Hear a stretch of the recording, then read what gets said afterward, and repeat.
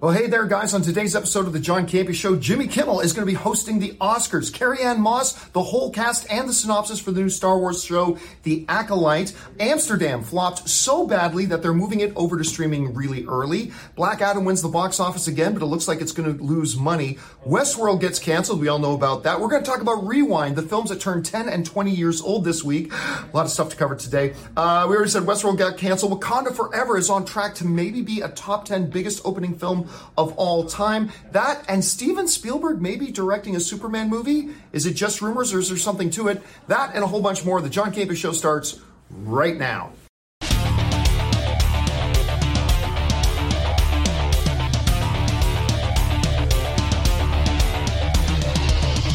Well, greetings and salutations, everybody. Welcome to the best MMO-related show on the planet Earth, the John Campea Show, coming to you from right here on my YouTube channel, brought to you in part by our friends at Mint Mobile. I am, of course, John Campea. Welcome to a new glorious Monday, and thank you for making this show part of your day. I'm joined, of course, by Robert Meyer Burnett. We got Chris Carr sitting back there, joining you guys in the live chat is the one and the only Ray Ora. He's down running there somewhere. the show today. What's that? He's down there somewhere. He keeps sinking. His posture is terrible. Sitting beside him, of course, running the show is Jonathan Boyko. Back there behind him, you see Taylor Gonzalez. And we got Kaylee Robinson in here as well today. And most importantly, you guys are here, and we are so glad you're here making the show part of your day. And here's how today's show is going to go, guys. We break it down into two parts. In the first half of the show, we're going to talk about some predetermined topics. Then in the second half of the show, we're going to take your live comments and questions. The way you get a live comment or question is you got to, number one, be watching live. And number two, when we get to the end of the main topics, we'll announce that we're opening up the super chats. That'll be your time to fire in your thoughts, theories, comments, and questions, and we will address those in the second half of the show. And guys, we got a hell of a lot of stuff to cover here today, but one quick announcement. You guys know we have relaunched The Weekly Hero.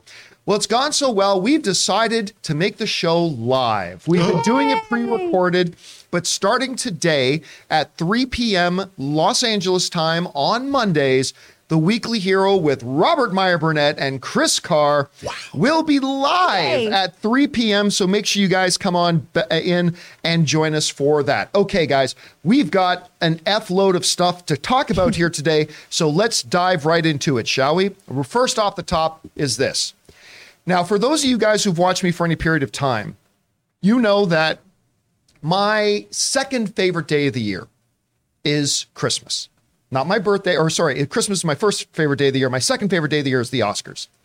Not my birthday, not my wedding anniversary. Oof.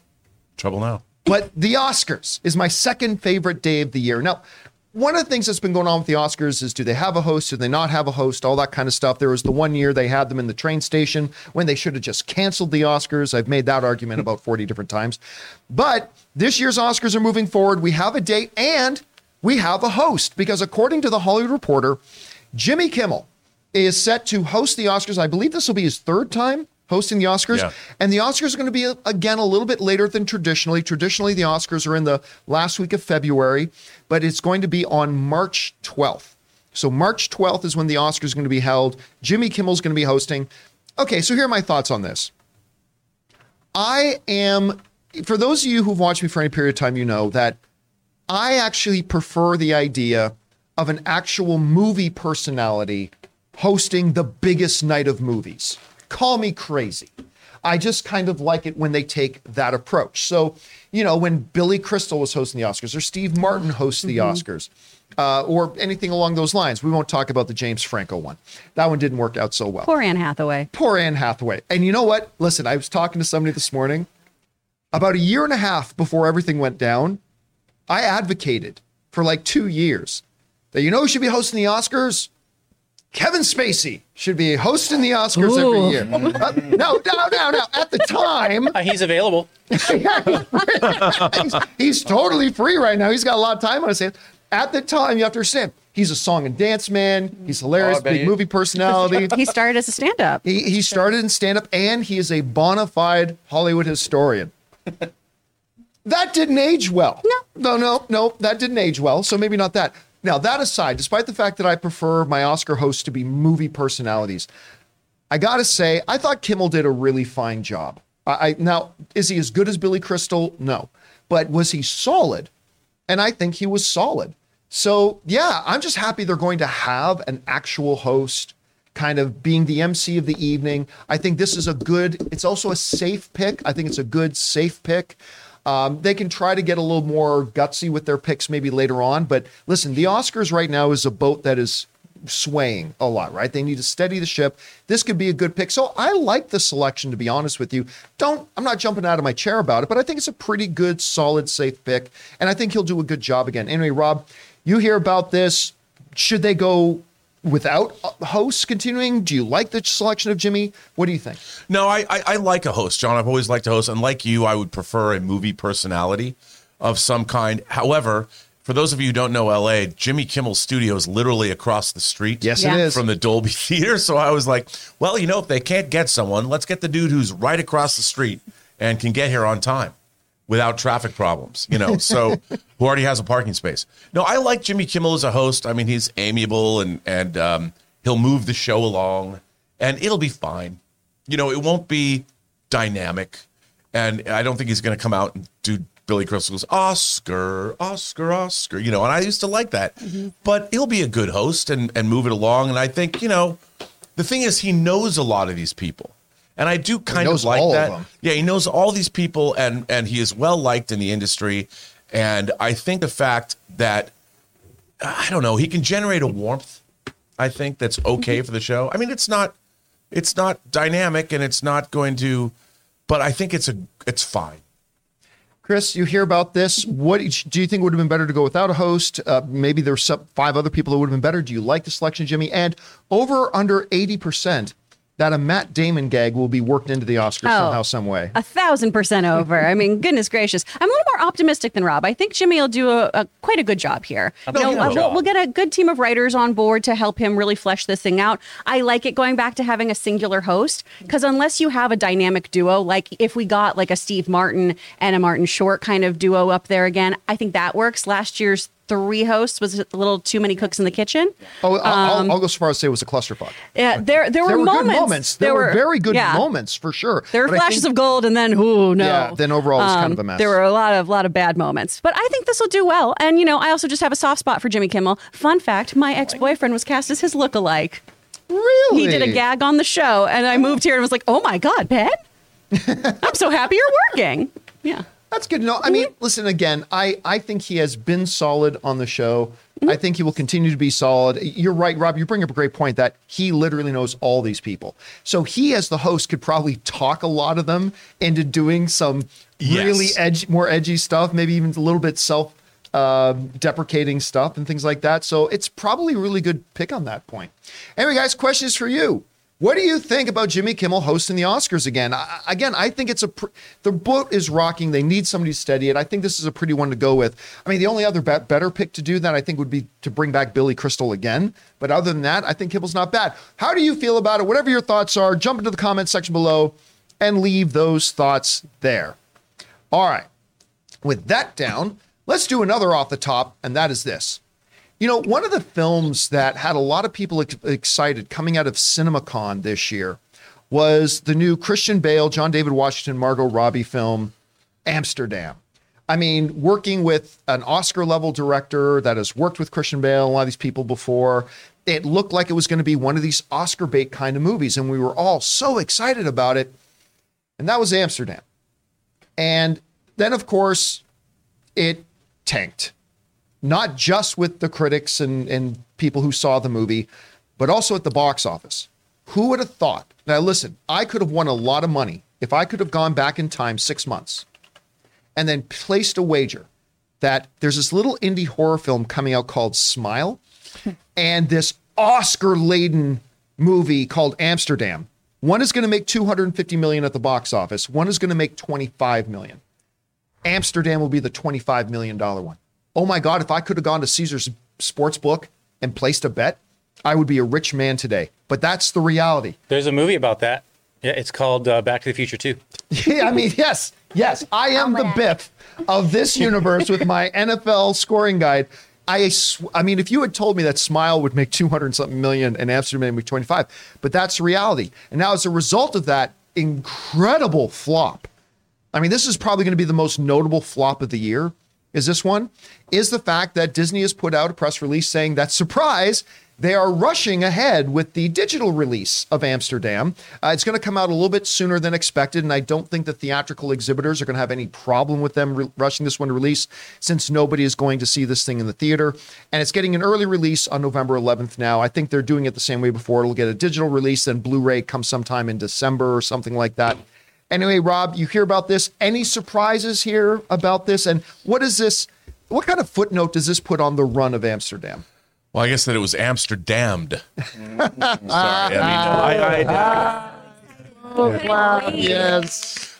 No. Monday, everybody. Thank you. I take no pleasure in this, John. I mean, I was excited for this movie.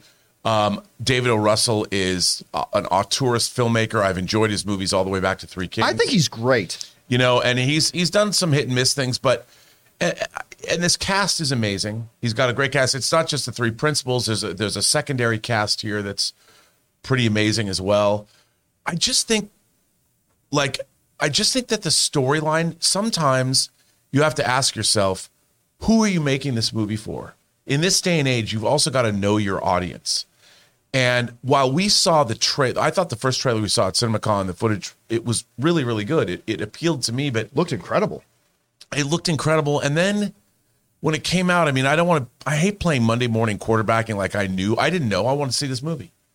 But there was something about it that just didn't ultimately, even when I heard more about what it was about, I was like, oh. Where you didn't hear what it was about? The trailers. The trailer.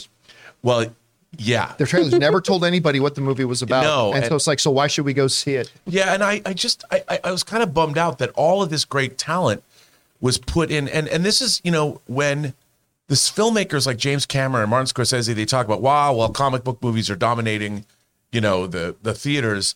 Well, it's because movies like this are not. And, I hate to say it, I wish we had more of a steady diet of different kinds of movies being put out. But if they're not making money, if a star-driven, auteur-driven movie can't make it in the marketplace, they're not going to make them. So on one hand, I really wish that this movie was really successful and people loved it, but it wasn't. As a side note, we didn't do this as an off the top just because we're just too full today, but a brand new trailer for Glass Onion just came out. The new Knives Out 2, right? This trailer is perfection. Dude. And to juxtapose it against Amsterdam here, right? Whereas Amsterdam says, look, everybody, big famous people come to the theater. What's it about? We're not going to tell you that. The new trailer for Glass Onion, this trailer, I know what this movie's about.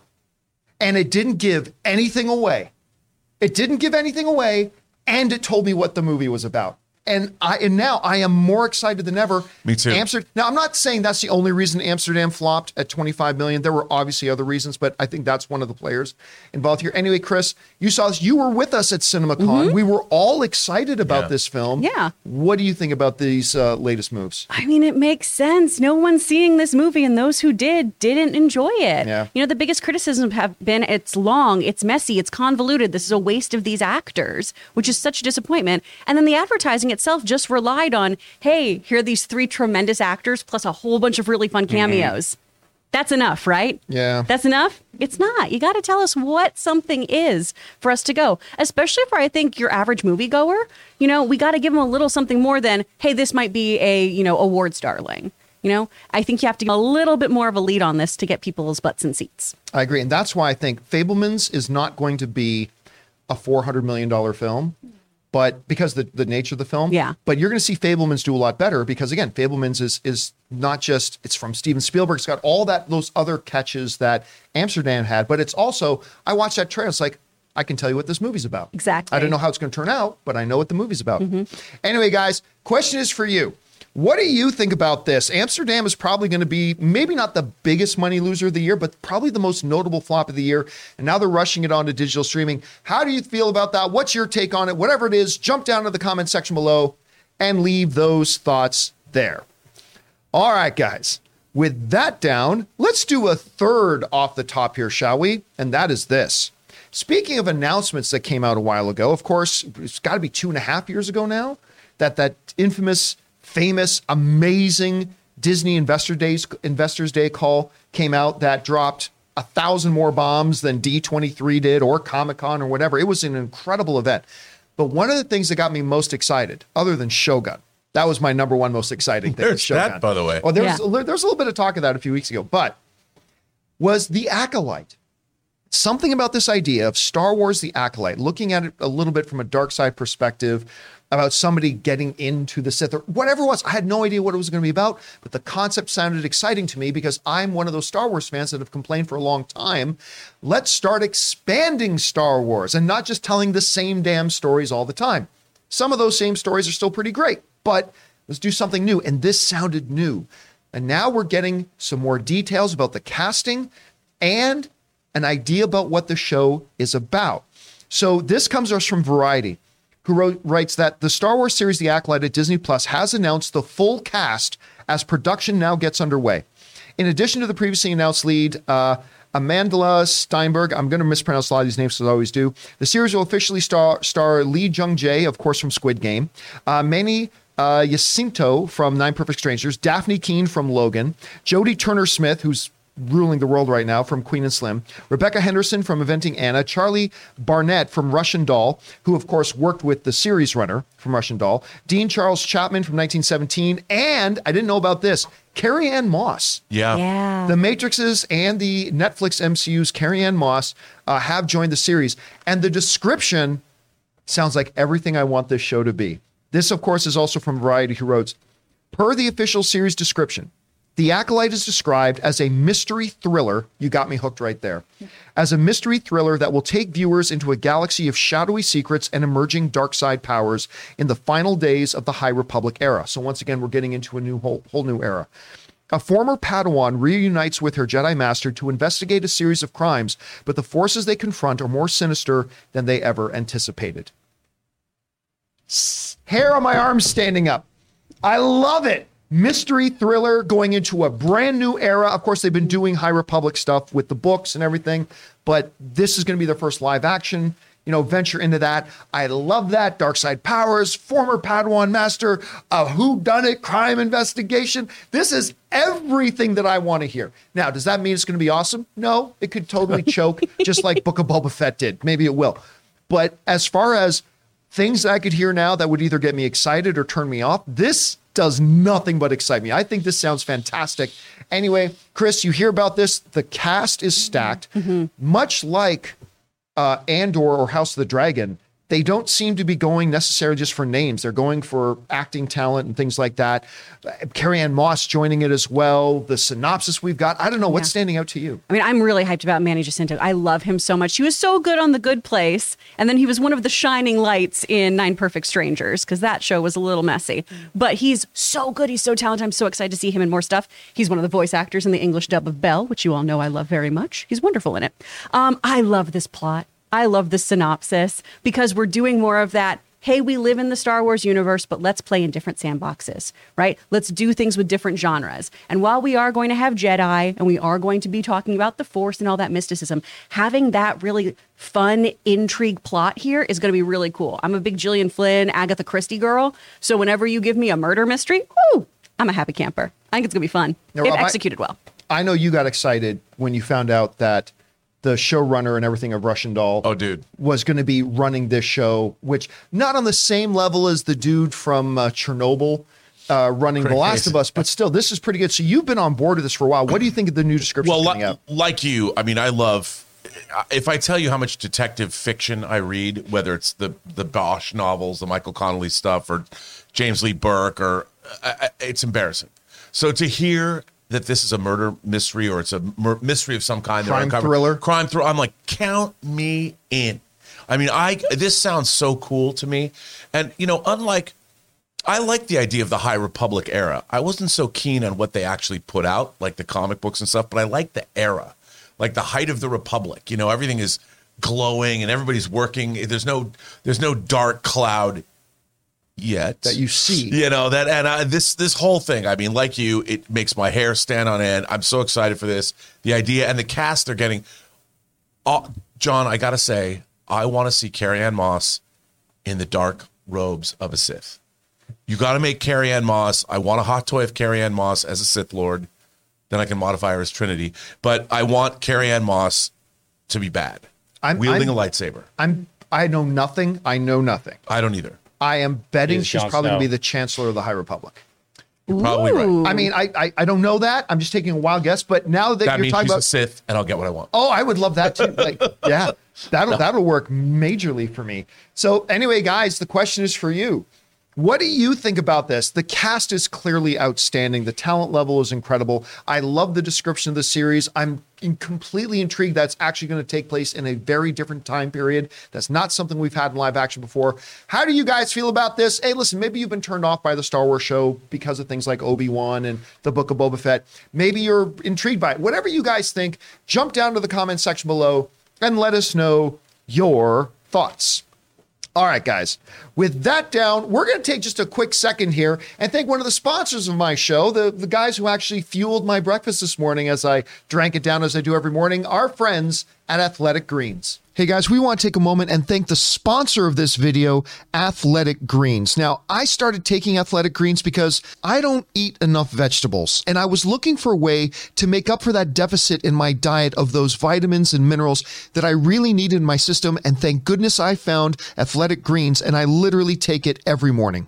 You see, with one scoop of Athletic Greens, you're absorbing 75 high-quality vitamins, minerals, whole foods, source superfoods, probiotics, and adaptogens to help you start your day right. This special blend of ingredients supports your gut health, your nervous system, your immune system, your energy, recovery, focus, all the things. And my wife got onto it, and now she absolutely loves it. You know, tons of people take some kind of multivitamin, and it's important to choose one with high-quality ingredients that your body will actually absorb, like Athletic Greens. So right now, it's time to reclaim your health and arm your immune system with a convenient daily nutrition, especially heading into the flu and cold season. It's just one scoop and a cup of water every day. That's it. No need for a million different pills and supplements to look out for your health. To make it easy, Athletic Greens is going to give you a free 1-year supply of immune-supporting vitamin D and 5 free travel packs with your first purchase. All you have to do is visit athleticgreens.com/Campia. Again, that's athleticgreens.com/Campia to take ownership over your health and pick up the ultimate daily nutritional insurance. And thank you to our friends at Athletic Greens for making sure I get the proper amount of nutrients in my day and for being a sponsor of the John Campia Show. Okay, guys, with that down, Kaylee, what do we got up next? Next up is our Mint Mobile hotline question of the day. If you have a question and you want your voice to be heard on the show, go ahead and call the number on the screen, 951-268-4259. And today's question comes to us from Emmanuel, and he's asking about the 10th installment for the Fast and Furious franchise.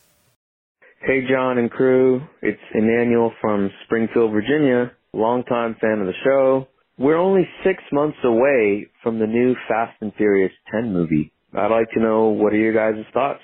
We haven't seen a trailer or a teaser. Any updates yet? Thanks. All right. Thanks a lot for sending that in.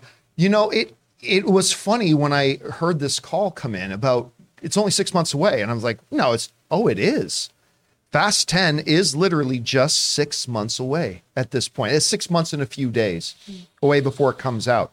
And now look, we talk about this a lot on the show where we no longer live in that stupid era where movies started putting out trailers 10 months before they came out, or even for the most part, 6 months before the trailers come out, because they learned and they realized we're just wasting our money. Because by the time so much time elapses between that first trailer comes out, it no longer has any impact on the momentum or the buzz leading into the movie. And so we've seen that window shrinking and shrinking between when a movie comes out and when they actually put out the first trailer. So am I surprised that we haven't got a trailer for Fast 10 yet? No, not surprised by that at all. I wouldn't expect one for at least another couple of months, to be honest with you. But there's more to marketing and ad campaigning than just a trailer. And we have not seen any promotional images. We've not heard any real significant news come out. I mean, a couple months ago, we had Vin Diesel taking pictures with everybody on the set saying, look, everybody likes me, sort of thing, after coming out of, the director leaving the film and all that kind of stuff. So we've had some of that, but nothing official, nothing that's actually been a part of a marketing campaign. Am I surprised by that? Actually, yeah, I am surprised by that a little bit. Here's what I would attribute this to. I think that while on paper, it didn't look like much time elapsed between when the director left and when they went and got a new director. But I think that gap may be longer than we as the public knew. And I cannot help but wonder, just wonder, if that may have thrown them off schedule a bit. Again, I'm basing this on pure speculation. Okay, let's be clear about that. And I wonder if it's going to be able to hold that release date. Now, I've heard no credible information that suggests that they're not going to be able to hold or anything like that. It just makes me wonder. So am I surprised we haven't got any trailer yet? Not surprised at all. I wouldn't expect one for another month or two. Surprised that we haven't heard anything about it? Yeah, I am. Because usually by now, the lower tier, the under the line, if you will, marketing campaign usually starts to build up by this point. Haven't seen it, especially a billion-dollar franchise like Fast and the Furious. So not surprised there's no trailer. And I think there might be a 5% chance that maybe this movie doesn't make its release date. Again, don't run to the bank with that. That's just me speculating. But Rob, Fast 10 is a major tentpole film, one that Universal is going to rely on heavily. The movie's 6 months away. We haven't heard a peep about it. Does that surprise you at all? Is it really, at this point, it's really no news is good news? What do you think? I think no news is good news. John, as you know, I loved this franchise. Loved this franchise. I love the drift. I call it the drift, just like the rad is the rad. I love the drift. I loved Fast 5. I think Fast 5 is a masterpiece of action gobbledygook. I love it. I hated Fast 9. As a matter of fact, I don't think anything killed my love of a franchise faster. When I think about Fast 9 and Rise of Skywalker, I would be hard-pressed to answer which one I'd least want to see. You know how much I didn't like the Rise of Skywalker. You know how much I hated that movie. Fast 9 was worse. Fast 9 was worse. I mean, and I hated it. I mean, at least Rise of Skywalker was in space. Actually, so was Fast 9. Maybe that's why I hated it. So, I just hated it, and it killed my love of the franchise dead. So, and the fact that they switched, I mean, Justin Lin saved that franchise. And what I loved about the Fast and the Furious franchise, he instilled in it, beginning with the drift. And the fact that he was moved away, and the fact that Vin Diesel was responsible for Fast 9 and Justin Lin, did direct that. I don't know, man. I think that the fact that we haven't heard anything is not good. Right. And because Vin Diesel's very loquacious on social media. He puts up pictures on his Instagram feed. I haven't heard anything. Isn't Louis Leterrier directing? Yeah, it? They got him to come in. Who was my director on my Incredible Hulk movie. Yeah, and while Louis Leterrier isn't a bad director, it's not like he's A-list, and it's not like he'd been doing a lot of franchise pictures at the billion-dollar level. I like him though. I do too. But yeah, I'm not real up on it. Look. They did not give me justice for Han in Fast 9, and they're not going to give justice to this franchise, I don't think. It's going to go out with a whimper, not a bang. Ooh. All right. So we move from Rob's pessimism over to the eternal sunshine of the Chris mind. Yeah. Chris, I don't know. I like that. What do you think about this? 6 months out, not a word yet. Should we be surprised? Is it no news, or I don't know. What do you think? As the most devoted fan to this franchise, having only seen Hobbs and Shaw, I don't care. I honestly think we do find out things usually further down the pipeline, right? When a story breaks, rarely is it news to the people involved in a film, right? Usually we have people let us know the information. The director leaving everything. I feel like they had all of that kind of tied up and handled before that got to us. Yeah. We were having a whole bunch of posts and photos and everything, right? When we were getting all the new casting news and everything up front. At this point, I feel like no news is good news. For those of you who are fans of this franchise about cars in the Olive Garden, I assume. No news is good news. I like the Olive Garden. I don't know. Because when you're there, you're family. Yes. Yes. And then when you leave, you have diarrhea. Yeah. I get it. Yeah. Wow. I like. Side note, don't care. The soup and bread deal at Olive Garden. I'm not going to poo-poo the best things ever. Soup, salad, and breadsticks. That's great. So but, the fettuccine Alfredo. It'll kill you, but it's great. Yes. It tastes really good. I know, guys. Question is for you. What do you think about this whole thing? Fast 10 is now only 6 months away. It's crazy, but we've heard nothing about it. Maybe that's perfectly fine and all is calm. Maybe there's something else going on. Maybe yes, maybe no. All speculation at this point. But what do you guys think? Whatever those thoughts are, jump down to the comment section below and leave those thoughts there. All right, guys. With that down, and before we go on into our main topics, it's game time. Uh-oh. We're going to play a little game here, and it's kind of a new take on it, thanks to one of our viewers who wrote in a suggestion. We're going to play, we call this game Movie Quotes. And it's a very, very simple game. It's a lot like Password. Here's how Movie Quotes is going to work. In each round, and there's going to be 4 rounds, there is a movie. And I'm going to give the first player a quote from that movie. If they can guess it on the first quote, they will get 4 points. If not, we move on to the next player, and they will get another quote from that movie. If they can guess it, they'll get 3 points. Then we go on 2 points, 1 point, whatever, until we go through all 4 rounds to see who can get it. We invite you guys to play along at home. Players, I'm going to have you guys close your laptops down because competing in this is going to be Rob, Chris, Ray, and Kaylee. They're all participating in this. And so just for fun, we're going to start with Chris. No. Yay. For round number 1. Oh, okay. All right, Chris, here we go. You got this. Your first quote for our first movie is, "Come find me when you wake up." Come find me when you wake up. And your guess in 3, 2, 1. It's just in there now because Eternal Sunshine of the Spotless Mind. But Nope. that's Meet Me in Montauk. Incorrect. Never mind. All right. So the first My mind went clue, there. the first quote was, "Come find me when you wake up." Kaylee, we go over to you. The second quote from the movie is, character 1 says, "What do we do now?" Character 2 says, "I don't know. We've never gotten this far." Oof. What do we do now? I don't know. We've never gotten this far. And your guess in 3, 2, 1. Time. Okay. So we move over to Ray now. Are you really? Yep. We're moving over to Ray. So the first quote was, "Come find me when you wake up." Second quote is, "What do we do now?" I don't know. We've never gotten this far. And your third quote is, "Stop. Wait, wait, wait. Stop. Wait a second. Wait a second. I've been thinking. I mean, this thing is in my blood, so maybe there's some way I can transfer it to you." Oh, I think I know. And your guess in 3, 2, 1. Incredible Hulk. Incorrect, but I love the guess. I love the guess. All right. If I don't get another quote, can I get 3 points? No. His was worth 2. Yours is going to be worth 1 point now. Rob, your final quote. Edge of Tomorrow. All you need is kill. Live, die, repeat. That is correct for 1 point. The final quote is going to be, "Battle is the great redeemer. It is the fiery crucible in which true heroes are forged. The one place where all men truly share the same rank, regardless of what kind of parasitic scum they were going in." And Rob goes into the lead I would not have gotten that. with 1 point. 1 All point. right. Yay me. Good job, Rob. We move on to the second round. We have total of 4 rounds, and we're going to start with Kaylee Okay. with this one. So for this movie, the first quote is, "They came to the conclusion that men are essential for procreation, but when it comes to pleasure, unnecessary."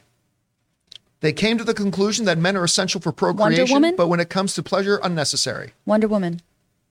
For 4 points! Whoa! Yes, I Kaylee. had no idea. Wonder Woman, the remaining 3 quotes were, if we can see if we can get this up on the screen, the remaining 3 quotes were, "This is no man's land. It means that no man can cross it." The next quote was going to be, "I understand that I'm willing to fight for those who cannot fight for themselves." Nobody cares what the quotes were because you got it. So Kaylee rushes into the lead. Hey. She's in the lead, 4 points. Rob has 1 point. Chris and Ray still have 0, but there's still Yay, 8 us. points up for grabs. 0 plus 0 equals.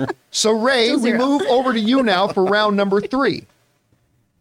The first quote for round number 3 are, "It's a lot easier to be brave when you've got lives to spare.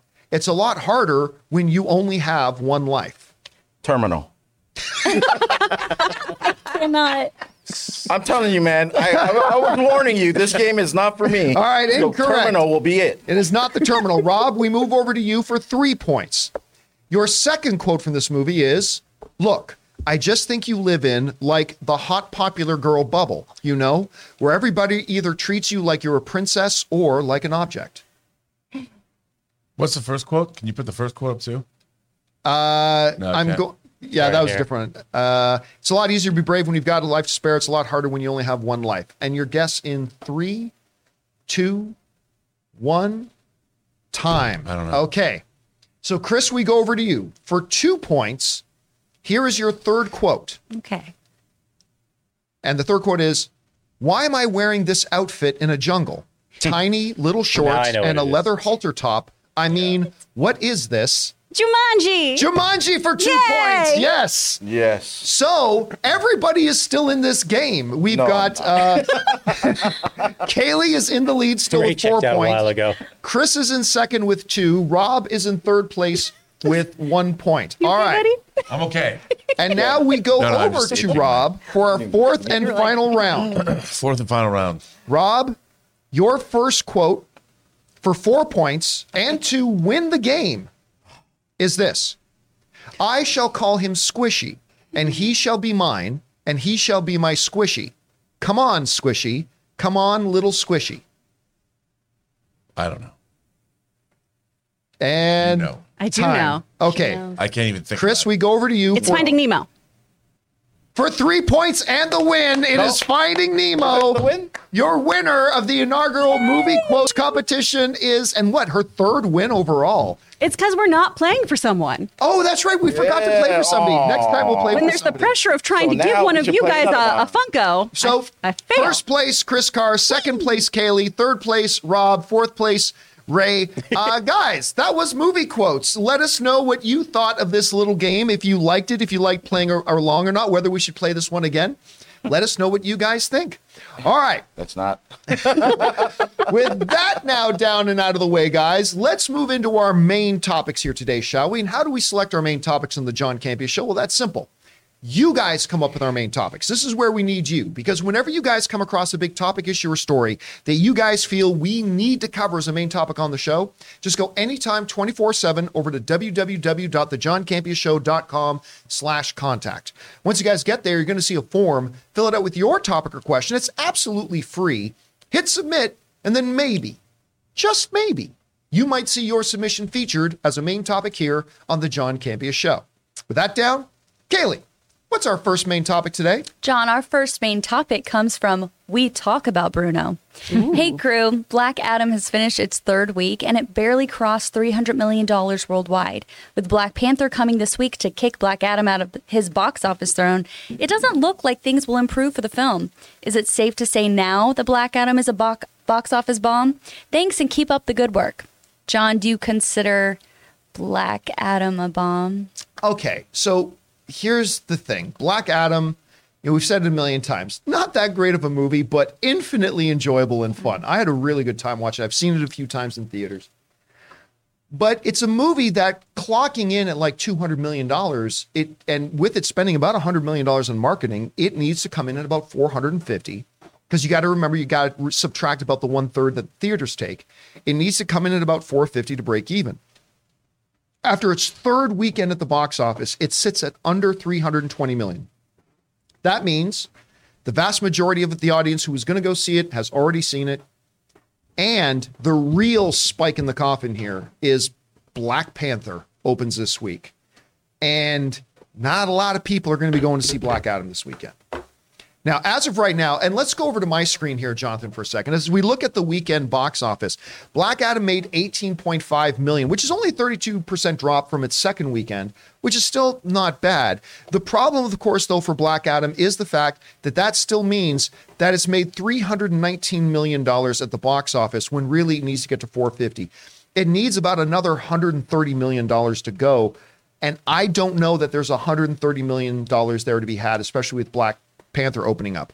Just as an interesting note there, you look at the other thing with One Piece film, didn't make the $16 million people said it was going to make, but still making nearly $10 million is pretty damn impressive. Yay! Ticket to Paradise only took a 13% drop, making $8 million. Smile continues to crush it. It's in the top 5 still after 6 weeks of release, and it has made $202 million. Paramount, baby. $202 million for like a $20 million film that they made with this thing, which is just pretty freaking incredible. So good on them. All right. So would I consider Black Adam a bomb at this point? Here's the thing. I think, unfortunately, at the end of the day, this is a movie that's going to end up losing money. But is it going to, do we call any movie that loses $1 a bomb. I don't think so. Like, I don't consider that. I think you got to get into the double digits of losses in millions. And while I think this thing will lose money, it's hard to call any movie that approaches $400 million at the box office a bomb, because that's better than 98% of all movies ever made in history. So it's still pretty good.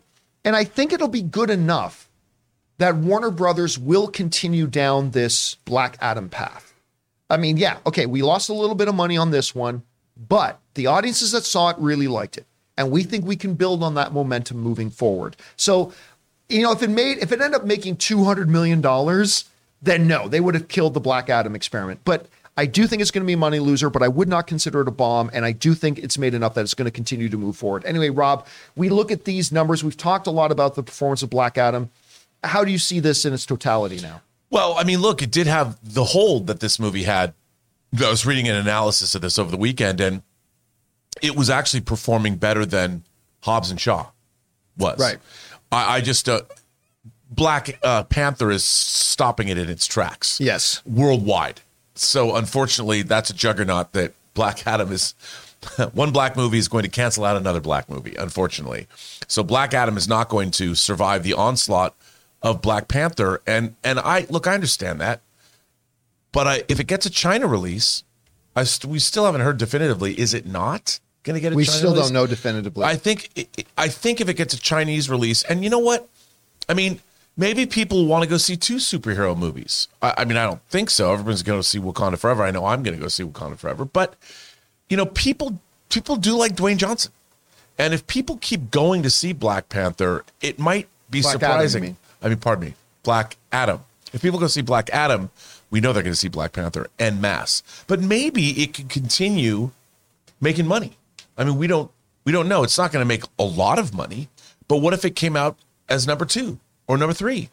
And, the thing about Wakanda, I'm going to start calling it Wakanda Forever. Yes. That would help me in the way of, but Wakanda Forever, when people are excited about movies in general, they go see other movies.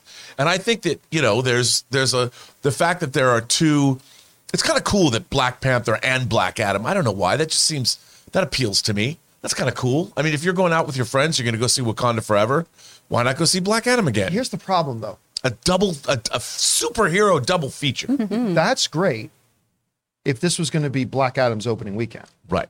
The reality is this is going to be Black Adam's 4th weekend. Yeah. And even without this juggernaut coming down the road called Black Panther Wakanda Forever, it looks like it's already run out of steam on its own. Yeah. So that becomes problematic. I don't know, Chris, you see this. What do you think the prospects are here for Black Adam moving forward? Earlier we've talked about this a couple weeks ago. It was, if they don't make this money, I think this is the end of it. And honestly, I'm at the point now where I think, what is more valuable, scrapping Black Adam or maintaining a relationship with Dwayne Johnson? And I really feel like they believe in this character and they believe in this story. And with the right script and the right retooling, he could have a really great place in the DCEU. Mm-hmm. But it's going to take a little heavy lifting here, which I think Dwayne is up for, right? So I think they are going to continue on this. I don't see this making a lot more money, especially this weekend. I mean, this would make for a really fun double feature. I'm totally with you on what a fun day of plexing, of just being like, yep, I'm going to hit these 2. We're going to do it. I don't know if everyone else is going to be on that same page, but I don't think this is really going to have any legs. Yeah. And I think one of the other things we've seen since we first started talking about his box office is that we have seen continuously that the audiences who have gone to see it are like, yeah, it's dumb, but it's fun. But it's fun. Yeah. And ultimately, right, we talk about it all the time. At the end of the day, movies are experiential events. We go to experience them. And if you come out of Black Adam, and if Warner Brothers can see that people came out of Black Adam going, we had fun, then it can give them a basis for belief that if we do it again, we think we can do better. So, but again, it needs to make a little bit more money than that. I don't know. And go ahead. I was going to say, I was watching, before I came to work this morning, I watched a clip of Angela Bassett on The View. And they gave away at the end. I mean, I know it's The View and people clap, but they gave away IMAX tickets at the end. Oh, wow. Just so everybody could see the movie. Wakanda Forever. Wakanda Forever. And the people were going bananas. And I really think that there is an excitement for this movie. I mean, I don't see it in our circles as much, but I think the general public is stoked to see Wakanda Forever. I think people, even my mom asked me about it this weekend. I was calling my mom to check in on it. She's like, well, we'll talk about that a little bit more. I think people are stoked. And I do think that, look, maybe there'll be some spillover for Black Adam. Maybe, but all I know is that I just like to see people excited about going to the theatrical experience again, and people are stoked, dude. Yeah, listen, the biggest possible advantage here for Black Adam is that so many people try to go to see Wakanda Forever that they get to the theater, see everything is sold out, and go, well, we're here. What else can we watch? I'm here and I want to watch a superhero. Well, hi, Black Adam. Yep, and going into that, I don't know, guys. Question is for you. What do you think about this? Do you still believe that maybe Black Adam can end up being profitable? Maybe not, but even if it doesn't, does it still have a future, DC? I think it does. Whatever you guys think, jump down to the comment section below and let us know your thoughts. All right, guys. With that down, we're going to take another break here and thank another sponsor of today's show, our friends at Amazon Pharmacy. Guys, we want to take a second to thank a sponsor of this episode, Amazon Pharmacy. Now, if you're anything like me, you dread going to the pharmacy. You never know what the hours are. You never know what you're going to pay. You're worried about being stuck in a huge line. And that's why you're going to love Amazon Pharmacy. Amazon Pharmacy delivers a better pharmacy experience that delivers directly to your door and works with most insurance plans. Amazon Pharmacy helps you save time, save money, and stay healthy. There's transparent pricing so you'll know exactly what you'll pay before you pay it. Prime members can also save up to 80% on their prescriptions. And like I mentioned earlier, Amazon Pharmacy works with most insurance plans. And this is one of the best parts. If you ever have any questions or problems, real pharmacists are always available at Amazon Pharmacy, no matter what time of day or night. Your medication gets delivered to your door, so there's no more rushing out to the store hoping to get there before they close. Amazon Pharmacy is a pharmacy that works for your life, with meds delivered to your door. It doesn't get any better than that. Switch to Amazon Pharmacy and save time, save money, and stay healthy. Learn more at amazon.com/Campia. That's amazon.com/Campia. Average savings based on usage and Inside RX data as compared to cash prices. Average savings for all generics are 78%, 37% for select brand medications. Restrictions apply. And thank you to our friends at the Amazon Pharmacy for sponsoring this episode of the John Campea Show. And remember, guys, when you support our sponsors, you're actually supporting us. So make sure you go down to the description of this video, and right near the top, you'll see links to all of the show sponsors and their promo codes. And once again, thank you to Amazon Pharmacy. All right, guys, with that down, let's move into main topic number 2. Kaylee, what is our second main topic today? Our second main topic comes to us from The Sky Blaze. Deadline reports that Westworld's planned final season has been canceled. However, the entire main cast is still being paid for the canceled season due to play or pay contracts. With that in mind, is minimizing but not eliminating costs from cutting the show worth tarnishing the legacy of a show that was once considered a Game of Thrones level flagship for the network?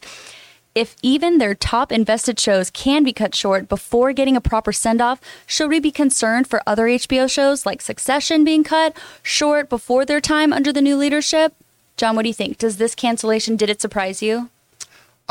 Honestly, no. I'll be honest with you again. I didn't even 100% know that the show was still on.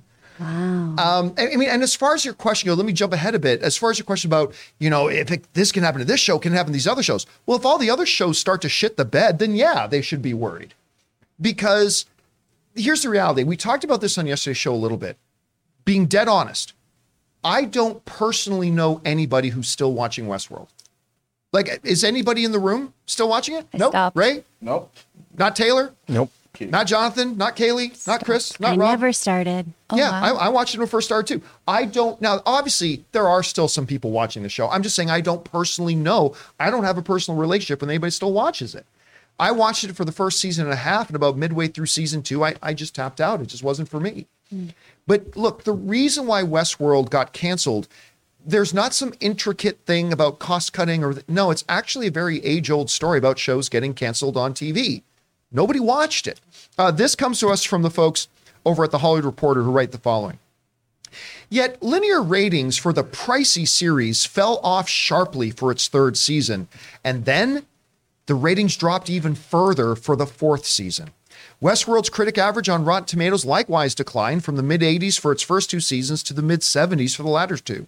Fans increasingly griped that the show had become confusing and tangled in its mythology and lacked characters to root for. Looming over all of this is the fact that Warner Brothers Discovery CEO David Zaslav has pledged aggressive cost-cutting, though network insiders maintained that saving money was not a factor in this show's cancellation. This is just one of those situations where people stopped watching the show, and it's an expensive show, and it was no longer so. Why would we put up a crap ton of money, of our money, to finish out a show that the audience didn't like as much anymore, that hardly any of them were still watching? What network would keep that show going? And listen, I say that with all due respect, because I'm sure there are people out there who have loved season 3 and 4 of Westworld. That's awesome. That's great. But it got 4 seasons, which is more than most shows get. People just stopped watching it, and the decision was made to pull the plug on an expensive show that people weren't watching. It's not rocket science, unfortunately. So it's sad for people who were kind of looking to get that 5th season. I know Jonathan Nolan was talking about the fact that they hoped they were going to get a 5th season. It didn't work out, but there's no real mystery to be solved here. Anyway, Chris, you hear about this. We found out on Friday about the Westworld cancel. Were you surprised to hear about it? Do you think there's more behind it, or do you think this is straightforward? What do you think? No, I wasn't surprised at all. And I think our viewer here too, in your own question, you answer this because you say, is it worth tarnishing the legacy of a show that was once considered a Game of Thrones level flagship for the network? It's not considered that anymore. Yeah, nobody considers No one considers that. It's really, really petered off, and they've lost the plot. So I think that, we talk about how winning cures everything. Yeah. Losing really messes you up. Yeah. You got to constantly be winning in this industry to keep your show afloat. And I think that is what we learned from this is, hey, your show has to be consistently good. You have to get viewers. You have to have eyes on it. Otherwise, it doesn't matter if you were once a good show, right? If Tom Brady stopped being able to do what he does, no one would be like, oh, well, we like him. Let's keep him in the game. I don't assume sports works that way. Yeah, it kind of does work that way. Oh, really? They're going to be like, Tom Brady, you suck, but let's keep you? Do they do that? Oh, no. Oh, okay. It's done. By the way, just a little side note. At 43 or 44 years of age, he's second in the league in passing yards and number 1 in the league in touchdown to interception ratio. That's why and he just was- became the first player to pass for over 100,000 yards. That's why he was All in the hail the frame. GOAT. Like you were talking about him before the show, and I was like, yeah, he's a older player who is consistently proving like I can keep up and I can do everything. Yeah. You've got to do that in this industry or any other. One day he's just going to get tackled and his entire body will fail. He's gonna Thanos turn to dust. Yeah. It's like at some point someone's gonna hit him and he's just gonna explode into a puff of smoke. Anyway, Rob, getting back over to you. I know you watched Westworld like me. I did. But eventually you apparently fell off the show too. But Yeah, I know what do you think? Is this that big of a surprise of an announcement? No. First of all, it's not a surprise at all. And I think what really bothered me about the fate of this show is it had the technical aspects of the show were beautiful. The acting was great. The characters were great. But they didn't know what to do with the show. Mm-hmm. It was clear to me after the first season, I'm like, this show, they're too clever for their own good. Oh, wow. They don't know where the show's going to go, which was proven in seasons 3. Well, I haven't watched season 4. And the show had so much potential, but it was a show that there are few shows that I've watched in my life where I'm like, this show is too clever it's not as clever as the creators think it is. And it's overly convoluted for viewers. And I'm like, you know what it felt? It felt like I was listening to some college professor that was so far up their own ass and they thought their own thesis was so amazing and that we as their students should be bowing down to them. That's a lot of professors. That's kind of how Still all college professors. that's kind of how this show felt. And I'm like, guys, you need to read a little bit more science fiction to make this show as good as you think it is, because you haven't. And it was bared out, and it bummed me out because like people like Jeffrey Wright was so good. He's so amazing. You got Anthony Hopkins in. Yeah. And I could watch Ed Harris read the phone book. Just look at his face. I was watching Top Gun Maverick over the weekend, and he's in the movie for like 5 minutes. I'm like, I could just watch a movie about that guy sitting in his office yelling at people. And Evan Rachel Wood, that's yeah. She's fantastic. She is. Fantastic. Anyway, Fantastic. She's Kaylee, did you ever fantastic watch? I did. Did you watch? What ultimately made you kind of tail off of it? Off of what you said, it just got too convoluted. It got muddy. I didn't know where they were taking me. Muddy is a good word. It got muddy. And so I bounced. I was out. Mm-hmm. All right, guys. Question is for you. Were you surprised to hear about the cancellation of Westworld? Maybe you're like some people, like you didn't even know it was still going. I don't know. What do you think about this whole situation? Whatever your thoughts are, jump down to the comment section below and leave those thoughts there. All right, guys. With that down, we're going to move into our third main topic today, which is going to become a regular Monday segment that we call Rewind. And that, of course, if you guys have watched this for a long period of time, we've talked about Rewind, where we look back on the movies that this week are turning 10 years old and turning 20 years old this week. And we're going to start off here by talking about the movies that turn 20. Are you ready for this? Couple of wide release movies that turned 20 years old this week. First up, 8 Mile. 8 Mile is now 20 years old. I'm a dinosaur. 20 years old. It had a 75% Rotten Tomatoes rating, made $242 million at the box office, which for a movie like that is insane. And little bit of a side note here, it also won an Academy Award. People forget about that. It won an Academy Award for Best Original Song for Eminem, that he won that, which is huge for them. Also, it was directed, this is interesting, the movie was directed by Curtis Hanson, who directed LA Confidential, one of like the all-time great movies. He also directed movies like Hand That Rocks the Cradle, things like that. And it has a little appearance in there by a certain actor known as Captain America these days, Anthony Mackie, as the big final boss in it. It's a show that revolutionized a lot of stuff. Also turning 20 this week, a not so good movie, but also turning 20 this week is the Rebecca Romijn, Antonio Banderas, too sexy, Antonio, too sexy, Femme Fatale. This movie got a very generous 49% on Rotten Tomatoes, because that is a generous rating. This movie rules. Come on. Oh, come on. Brian De Palma rules. I have this on Blu-ray. Would you be surprised? I mean, yeah, No. Directed by Brian De Palma, who directed Scarface, directed Carrie, directed one of my favorite films, The Untouchables. How De Palma directed this, I'm not really sure. Didn't do great at the box office. Pulled in not much money at the box office. And you know what? I think this is unfortunately the movie that ended any potential really huge A-list career for Rebecca Romijn. I think if this movie had been a hit, I think if this movie had won it and cranked it out, I think we would have seen Rebecca Romijn gone on to become a legitimately big star. But for whatever reason, this or that, it didn't really work out. By the way, it's going to point out our main monitor here is kind of cut out, guys. It's on you. I'm just loading something. So there's that. So let's go for a second and look at the movies that are turning. I know it's only 10 years old, but this will affect you no less. Turning 10 years old this week, a decade this week. First of all, the Academy Award winning Lincoln. I cannot believe that was 10 years ago.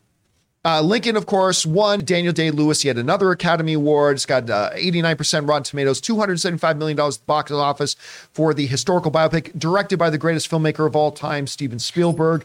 This movie is just simply, in every sense of the word, completely outstanding. A completely outstanding film. If you have not seen Lincoln, you absolutely must. If you want to see a clinic by the greatest actor of all time, go and watch Lincoln. But this one is the one that really killed me. I cannot believe this thing is 10 years old. James Bond's Skyfall is 10 years old this week. Considered by a lot of people to maybe be the best James Bond film ever. I'm a Casino Royale guy, but Skyfall is insanely great. Made the first James Bond movie to make over $1 billion at the box office, and made being a James Bond fan cool again. Was Skyfall. Incredible music to it, all kind of stuff. Again, to this day, the movie, a lot of people consider it to be Daniel Craig's best outing as Bond. Some people consider it to be the greatest Bond movie of all time. But the fact that that movie is now a decade old, oh my God. We're going to just start calling this segment every week the Feeling Old segment. Yeah. Because I cannot believe that movie I am is the crypt keeper. Like, what is happening? Why are we doing this? This is just the Let's Feel Bad segment. 10 years old, that movie. So we've got 4 movies in the rewind this week, turning 20. I still can't believe 8 Mile's 20 years old. Yeah. But 8 Mile and can Femme almost Fatale drink. turning 20, turning 10. We've got Skyfall and Lincoln. Chris, when we look at those 4 movies, like which ones really stand out to you? Skyfall doesn't seem 10 years away. No, it does not. It seems like that movie came out just a few years ago. That's wild to me. The 8 Mile is the one, though, that I'm like, oh my God, what? I still remember them announcing him winning the Academy Award. Yeah.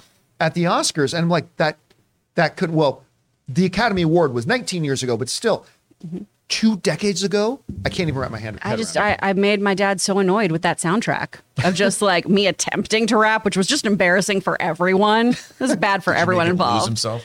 In the moment, you own it. You better let it go. You've only got one shot, Rob. Do not miss your chance. Okay. Yeah. Anyway, Rob, which of these ones are standing out to you out of these 4? Well, I mean, Skyfall, Fatales. not to flex, but I flew to London to see it. I remember that. You know, yeah. and I went to Remember you telling London me with about my that. friend Charlie, and I met some friends. My friend Terrier came down literally with his lady at the time, came down from Norway, and we all went and saw it because it opened 2 weeks in advance. It was the 50th anniversary Bond film, and I wanted to see it with the real British audience. It was just a fun thing to do. I can't believe it's been 10 years. And, 8 Mile, I still think of Eminem as new to the scene. I'm like, it's funny when I hear 20 years old, I'm like, my God. Well, as he would say to Machine Gun Kelly, I'd rather be 40-year-old me than 20-year-old you. Yeah, Yes. I mean, hey, and the thing about Eminem was, and still, he is one of the greatest rappers of all time, and Yeah. he has a lot of respect from other rappers, but I can't believe, that was the thing that really solidified him, is that he was huge. I mean, Eminem was huge. Femme Fatale, I don't really think about much. I mean, I own it. I don't think anybody does. Yeah, it's lesser to Palma. It's lesser to Palma, but wow. It's weird, John, because I do think of my life. Movies are how I define how old I am. They're the road markers of our life's journey. Absolutely, Yeah. for my and it's unbelievable to think. And Curtis Hansen's no longer with us. Yeah. And he was a great filmmaker. And wow. I'm old, dude. I'm close to death. Kaylee, you were, I think, 2 when 8 Mile came out? No, I was like in end of elementary, middle school. I remember going to see it. I had to sneak out to see it, but yeah, I saw it. Oh, it was one of those. Like, Yeah, mom because and I dad was wouldn't let still you go really see it? young. Yeah, and my parents were really protective. I wasn't allowed to listen to a lot of music and see certain movies, so I'd have to sneak it. But I remember it, yeah. Do any of those 4 movies stand out to you with any potentially pleasant memories? Abraham, I still haven't seen it, and Spielberg is my favorite director, and it's just that one that I'm like, I keep putting it off. I keep putting it off because I heard it's long, but I'll watch it. And a lot of people thought it was a sequel to Abraham Lincoln Vampire Slayer. I was so disappointed. yeah. I just have to This is not say, what I thought it Yeah. was going to be. to what you just said, Yeah. I didn't see the movie in the theater. I'm shamed about that. I Yeah. bought it on Blu-ray. Yeah. And I just had no inclination about watching it. Yeah. When I watch it, it blew me away, and I watched it every day for a week. It was that good. Yeah. It's that good. I believe it. Yeah. Because you have Daniel Day and you have Spielberg. Hello. Yeah. I mean, It's it, that just, good. it is And what I it is. know it for like a year. I kept moving into the bottom of the pile. Well, I was an And idiot. what's her name is in it? Sally Field. Sally, yep. Yep. Tommy Lee Jones. Yeah. All just right, watch it. guys. Question is for you. Woo! Those movies are 10 and 20 years old. Which one of those 4 stands out to you the most? What was your favorite out of all of them? Whatever your thoughts are, jump down to the comment section below and leave those thoughts there. All right, guys, don't forget, next Monday, we're going to do Rewind again, talking about the movies turning 10 and 20 years old next week. So keep an eye open God. for that. All right, with that all down, let's move on to main topic number 4, shall we? Kaylee, what is our 4th main topic today? Fourth main topic comes to us from Adam M. Hey, John, considering how slow the box office has been in the last few months, with almost no major films releasing except Black Adam, and that didn't do too well, could Black Panther Wakanda Forever be set up for disappointment at the box office? I mean, I know it's going to make big money, but can it have like a top 20 biggest opening or join the $1 billion club? Thanks. John, do you think Wakanda Forever will be a disappointment at the box office? What are your thoughts? Well, listen, they're not wrong. There are a number of elements out there right now that could potentially put any big blockbuster film that's going to be opening up in position to disappoint. You're not wrong. The movie going has not been huge since July, and that's going back months because the studios have really just basically put out no high profile content other than Black Adam, which, like you pointed out, Black Adam didn't do, well, what we would consider great for that genre of filmmaking, right? Obviously, Black Panther is going to be bigger, but could it be set up for disappointment? Well, I don't think so. As a matter of fact, I think we're talking about Black Panther maybe being a top 10 biggest opening of all time. Now, right now, the early box office projections by Box Office Pro has Black Panther making, get this, between 175 million and 200 million just in its opening weekend release, which would put it, if the movie is good, would put it on pace to potentially become the next MCU, the first MCU movie to cross the $1 billion club since Spider-Man No Way Home did. Now, when we go over and start looking at its potential for becoming a top 10 biggest of all time, remember the bottom end of that projection right now says 175. The top end says 200. I think it could beat that 200 projection. Now, if it did, let's go over and look at this. Let's bring up my screen for a second here, Jonathan. We look at this. So the biggest opening of all time that I think is probably a record that will never be beaten is Avengers Endgame at 375 million. That's the number one. I don't think it's ever going to be beaten. And it's about $100 million ahead of the second place one, which of course was Spider-Man No Way Home with 260, Avengers Infinity War at 257, Star Wars Episode 7 The Force Awakens at 247, Star Wars Episode 8 The Last Jedi at 220, Jurassic World at 208, The Avengers at 207, the first Black Panther at 202. But here's where it comes. If Black Panther Wakanda Forever can get to that upper end of the projection in the $200 million range, then you're talking about it potentially beating out The Lion King, the live action version of The Lion King. Live action, it was totally animated, but the more recent version of The Lion King at 191. That would make, if it makes 200 million flat, that would make Wakanda Forever the number 9 biggest opening in the history of cinema, which, still in pandemic recovery mode, you know, we may have the pandemic in our rearview mirror for most of us, but we're still in recovery mode. For the fact that it's been a softer box office as of late, for the fact that even something like Dwayne "The Rock" Johnson's led Black Adam couldn't crush it at the box office, to still come ahead of things like Doctor Strange: The Multiverse of Madness, which very quietly was the number 11 biggest opening of all time with $187 million, ahead of movies like Age of Ultron and The Lion King, and maybe even challenging that first Black Panther number. That's incredibly impressive. So I would say this. At the end of the day, will Black Panther Wakanda Forever live up to its fullest box office potential? I don't think so. Not with the environment being what it is right now and all that kind of stuff. However, I do not think it's going to disappoint. I do think you're going to see this movie crack the top 10 for the biggest openings of all time. I mean, maybe not. Maybe it'll come in at 150 or 140, which would still be an incredibly impressive feat if it did. I think it will get closer to that $200 million number.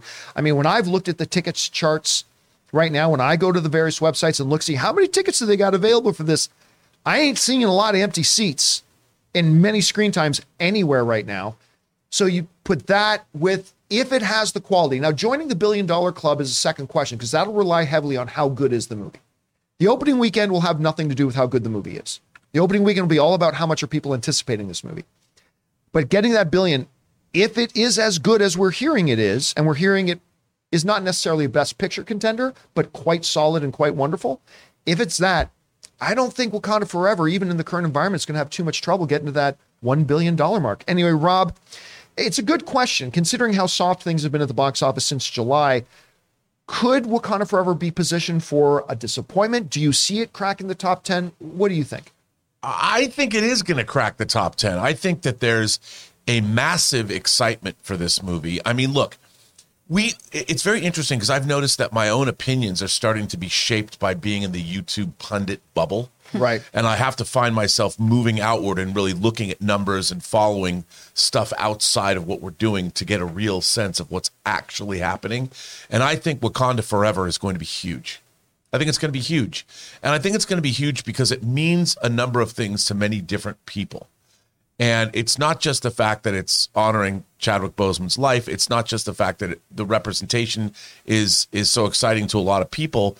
But also, as far as the MCU is concerned, I think this is also hopefully a return to form. I mean, I know for me, I'm really interested to see how Talokan, a new civilization, is incorporated into the MCU. I'm really interested to see where this is going. And all the clips that I've seen really interest me, more so than any of the clips I saw from Thor: Love and Thunder. The same way I was really interested in Multiverse of Madness, and that kind of disappointed me. The stuff that I see in this movie makes it look really intriguing. And from I don't know, the embargo hasn't broken yet. I was surprised by that. This morning there weren't the reviews. Yeah, full review. I think the full review embargo drops tomorrow. Yeah. Okay. Well, I have to say, John, I think that this movie is very highly anticipated. I think it's going to do really well. And I know that I'm really excited for it myself, which I did not feel that way about Thor: Love and Thunder. Chris, we're seeing a lot of different numbers thrown around. Mm-hmm. The box office is in a certain environment at the moment. How do you see Black Panther: Wakanda Forever performing in its opening weekend? I mean, I'm going to sound like I'm in an echo chamber. Really well. Really, really well. Variety reported a couple weeks ago how pre-sales had already been really, really high for this, which was to be expected, right? I think this is going to do phenomenally well. We are dealing with how a legacy character is being handled. We are seeing a send-off to a tremendous actor. We are seeing how this is going to affect the MCU as a whole, too, right? Forming new Avengers potentially, having other people come on board. I think this is a movie that your MCU diehard fans are going to be just foaming at the mouth to go see. I think your average moviegoer is also really excited about this film too, for a multitude of reasons. This connects to a whole bunch of different folks, and I think this is going to do really, really well.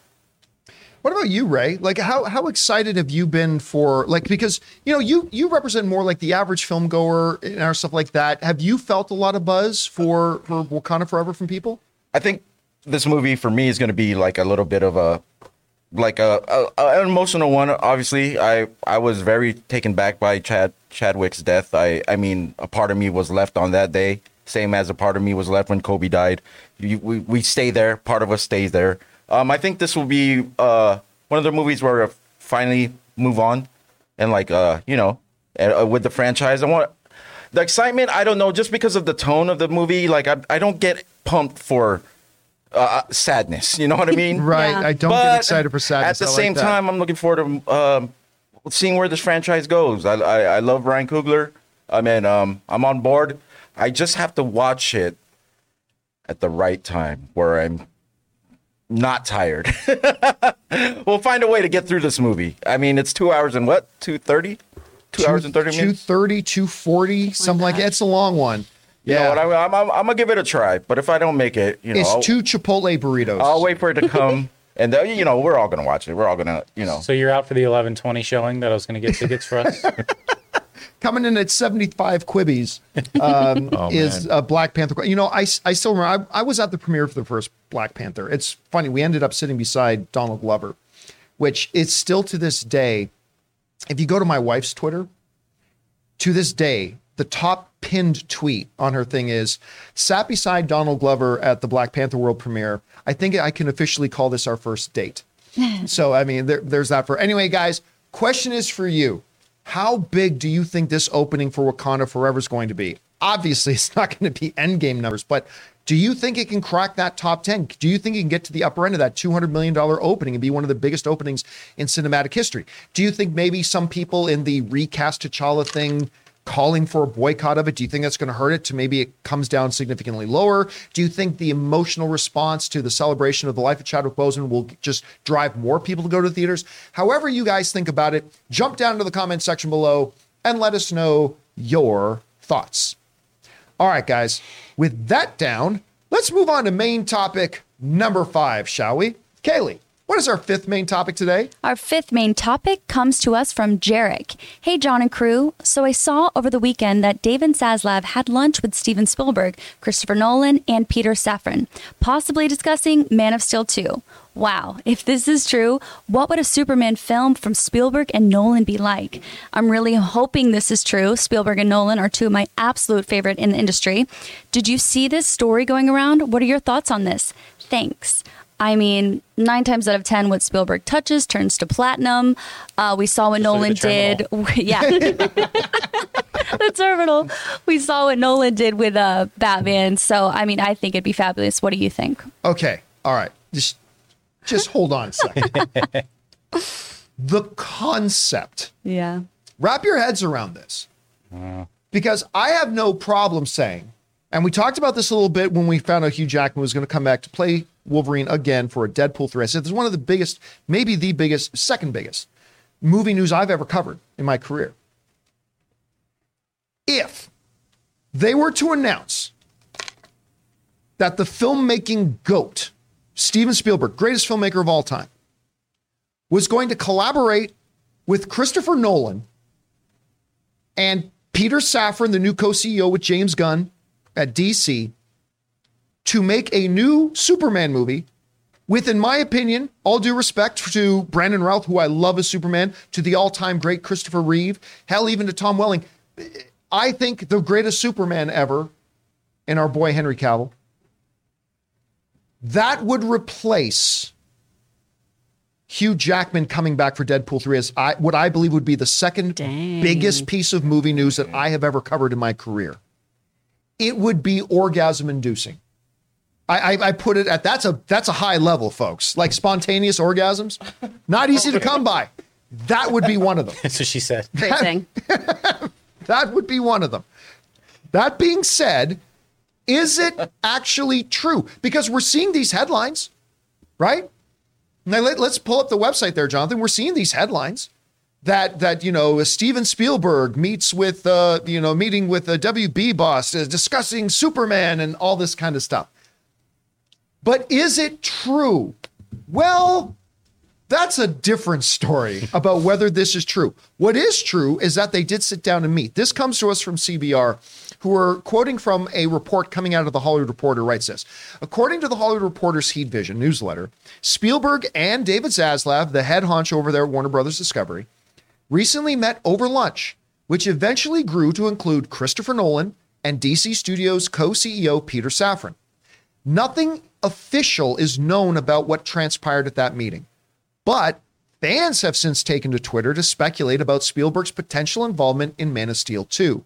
The consensus amongst fans is that the Oscar-winning filmmaker could be more than a welcome addition to Henry Cavill's Superman sequel. All right, what do we know is fact and what is pure rumor?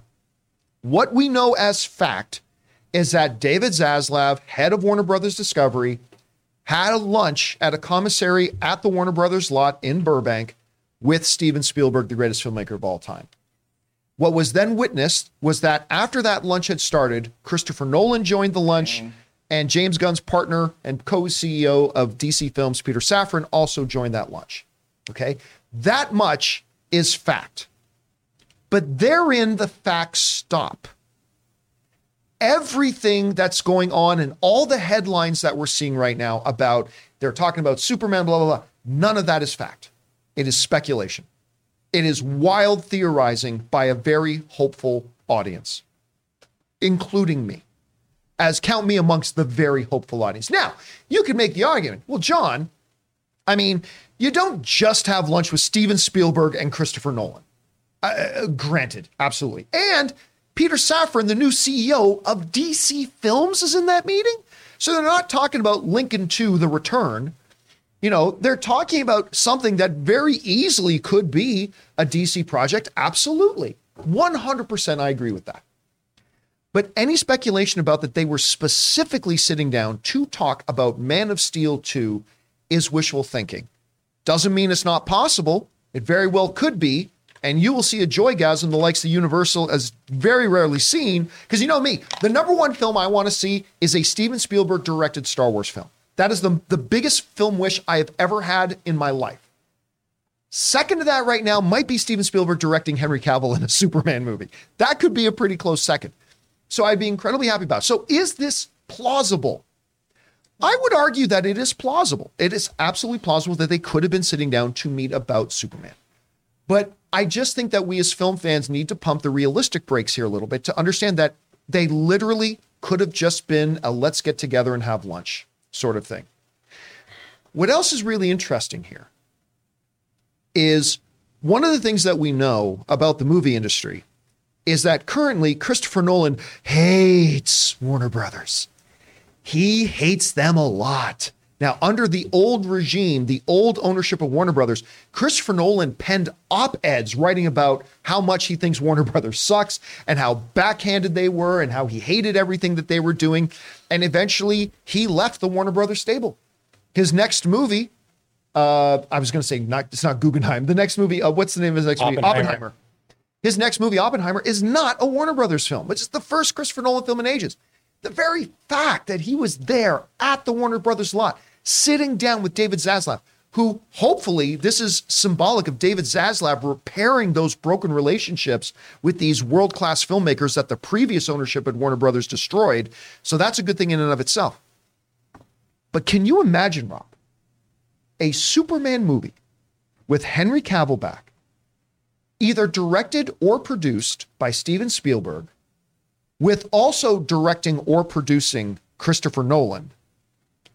I mean, I'll call it right now. Such a film, let's say Christopher Nolan produced a Steven Spielberg directed Superman movie with Henry Cavill. I will call it right now. It will be the greatest superhero film of all time. I'll just call it right now. Of course, anything could go wrong, but Nolan legitimately producing, Steven Spielberg directing, or flip it around. Steven Spielberg legitimately hands-on producing and Christopher Nolan directing, whatever. That film would be the greatest superhero film ever made. I mean, you never know what happens until you see it, but that would be my guess. Anyway, Rob, we see a lot of headlines, a lot of hopeful thinking. Just the fact that Steven Spielberg, Christopher Nolan, Peter Safran, and David Zaslav were sitting down at the table breaking bread together. That's incredible in and of itself. But what's your takeaway from this? Well, it's them having lunch on the lot in the executive commissary is not as wild as you might think. Spielberg's got a movie coming out with Warner Brothers, yep. the Color Purple. You've got Oppenheimer. They could be mixing on the stages on the Warner lot. They just all happen to be there, and they had a lunch together just to shoot the shit or whatever. Because remember, Spielberg was going to direct Interstellar, so that's how. And then when Jonathan Nolan had written Interstellar, it was going to be a Steven Spielberg movie, and then he didn't direct it. So they're friends. They all know each other. That's it. That's it.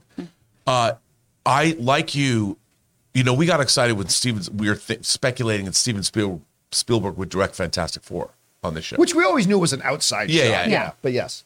However, if I was Steven Spielberg and I just finished making The Fabelmans, and I've made West Side Story, I've made some passion projects, if I wanted to return to populist, big budget, big box office filmmaking, I can't imagine a better film for Steven Spielberg if he wanted to put a little bow on his career to direct than a Superman movie. I like you, I can't think of a better director for a Superman movie than Steven Spielberg, because the combination of Americana, like that classical Superman, Richard Donner, that whole opening in Smallville and all that, and I don't think anyone is a better director or better equipped to make a Superman movie, especially now in his life, than Steven Spielberg.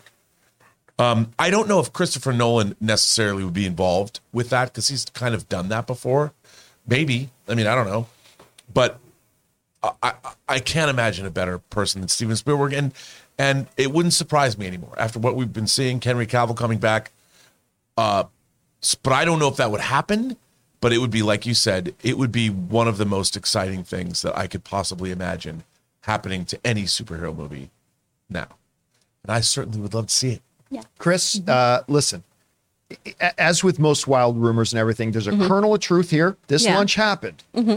I do think it's very notable that, Nolan, who has been so vocally anti-Warner Brothers under the old AT&T ownership, is sitting there now with the head of the new Warner Brothers having lunch with somebody. I don't know, a lot of angles here, but what's fact, what's fiction here? I don't know. What do you think the possibilities are? I mean, sometimes it's just a bunch of homies having lunch. That's fine. That's it.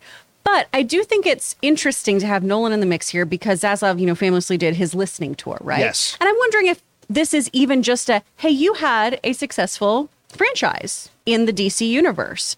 Let's talk about that. How did you break that down? How did that work for you? Because we seem to be really struggling with having this big through line with our films. So what do we need to do to make this work? We've got a great Batman film. We want to make more of those. What would you do there? And maybe having him be some kind of consultant. The one I'm more interested in, like you guys, is Steven Spielberg directing Superman, potentially. right? Because if you're talking about someone who can bring wonder and scale and just an epic joy to something too, Oh, God, it's Spielberg, right? There's going to be so many primary colors. It's going to be beautiful. I'm so excited. I think that would be a really, really cool thing. I think it's way too early to go, yep, we all should absolutely say we're getting that Superman movie with Stevie behind the helm. No. We're going to pump those brakes a little bit, but I do think there's fire to this smoke. I mean, it's really interesting too, because like for a lot of people who would say, well, you know, it was just a lunch. I would say this. When you know the lives of the head of Warner Brothers Discovery, getting on his calendar is not an easy thing to do. Steven Spielberg's calendar, not an easy thing to do. Christopher Nolan's calendar, not an easy thing to do. The new co-CEO of DC Studios, Peter Safran, not all four of these guys. I mean, this wasn't, I don't believe for a second this was a happenstance. Oh, hey, you're in Burbank right now? Why don't you come over and have lunch with them? Their calendars don't work. Each one of these people has 7 personal assistants that are constantly working their schedules. This was a purposeful, deliberate sit down. Now, what was it about? Who knows? I mean, maybe it is once again a part of David Zaslav's listening tour. Maybe it's a part of him saying, you know what, Mr. Nolan, you had beef with the previous ownership here. Steven, you're the most iconic figure in the industry. Would you guys mind sitting down with me and educate me a little bit about, I mean, it could have just been that. Why was Safran there? So I'm going to say this. I'm going to set the over under that this meeting had anything to do with Superman at 20%. I'm going to say it at 20%. I'll take it.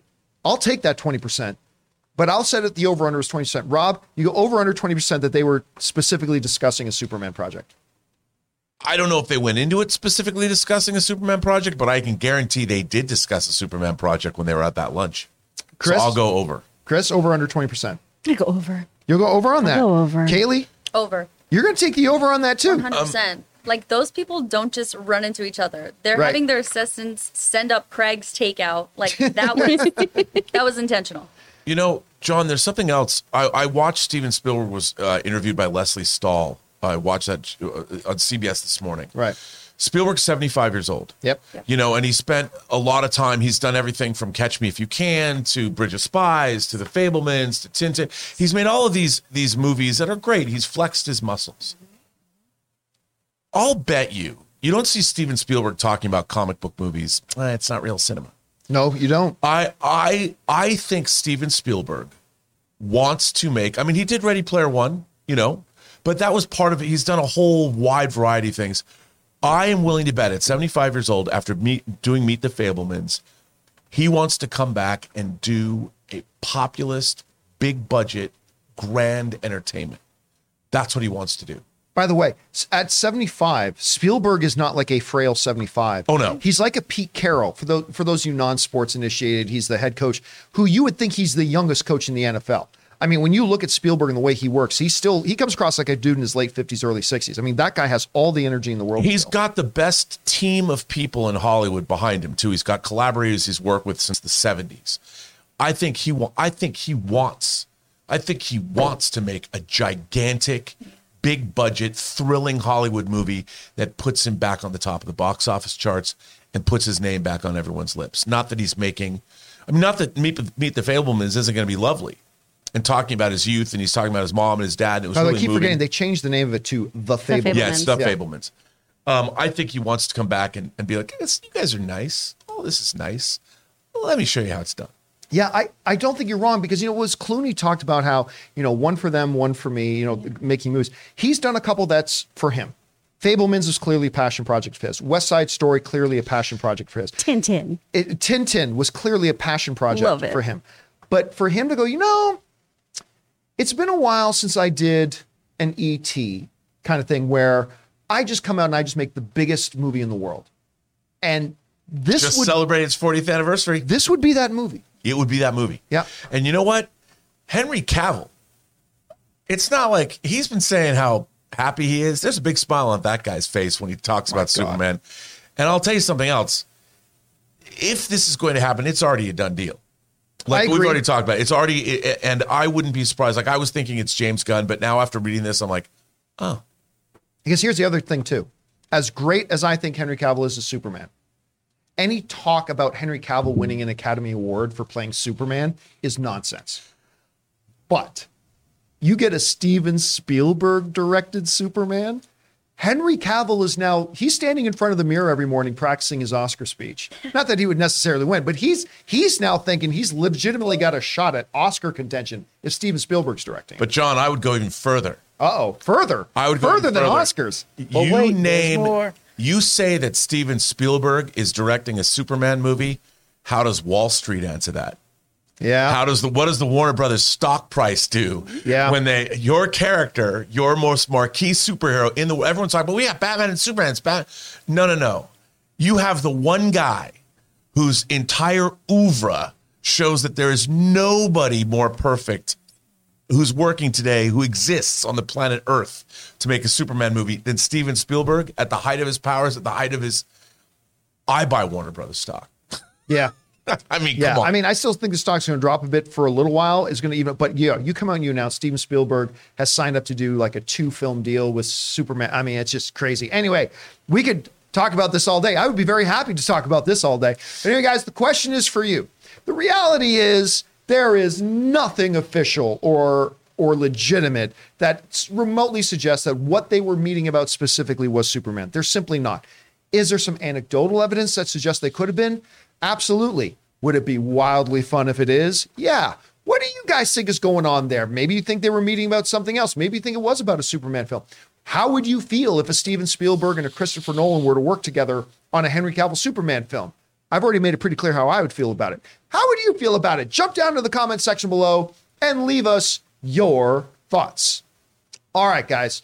With that down, we're going to take a second here before we move into the super chats. We are now going to open up our super chats. We're only going to leave it open for a couple of minutes. So if you have a thought, theory, opinion, or question that you'd like us to read and address on the show, go ahead and fire that in now. Just going to let you know we're only going to leave it open for a couple of quick minutes, though. So send those in now. But before we get to those, we want to thank the main sponsor of our show, my cell phone service provider, Ryan Reynolds, and his company, Mint Mobile. Guys, we want to take a second to thank the sponsor of this video, Mint Mobile. Mint Mobile offers premium wireless starting at just $15 a month. And now for the plot twist. I'm just kidding. There isn't one. Mint Mobile just has premium wireless from $15 a month. There's no trapping you into a 2-year contract or opening the bill to find all these crazy fees. There's no luring you in with free subscriptions to streaming services that you'll forget to cancel and be charged full price for. With my old wireless provider, every month when I opened the bill, it was like playing roulette. I never knew how big the bill was going to be, and it always seemed to get bigger. With Mint Mobile, it's totally different. I know exactly how little I'm paying every month, and there's never any surprises. Mint Mobile gives you the best rate whether you're buying for one or a family. And at Mint Mobile, families start at just 2 lines. All plans come with unlimited talk and text plus high-speed data delivered on the nation's largest 5G network. And guys, you get to use your own phone with any Mint Mobile plan and keep your same phone number along with all your existing contacts. So transferring over couldn't be easier. So to get premium wireless from just $15 a month and no unexpected plot twists, go to mintmobile.com/Campia. That's mintmobile.com/Campia. You'll make your wallet very happy at mintmobile.com/Campia.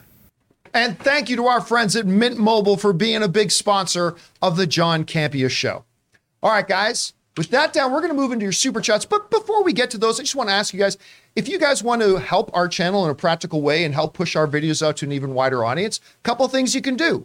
Number one, you can go ahead and click the subscribe to our channel button. That would be great if you guys did. Also, just give a quick thumbs up. Click that thumbs up video on, click up the thumbs up button on our video.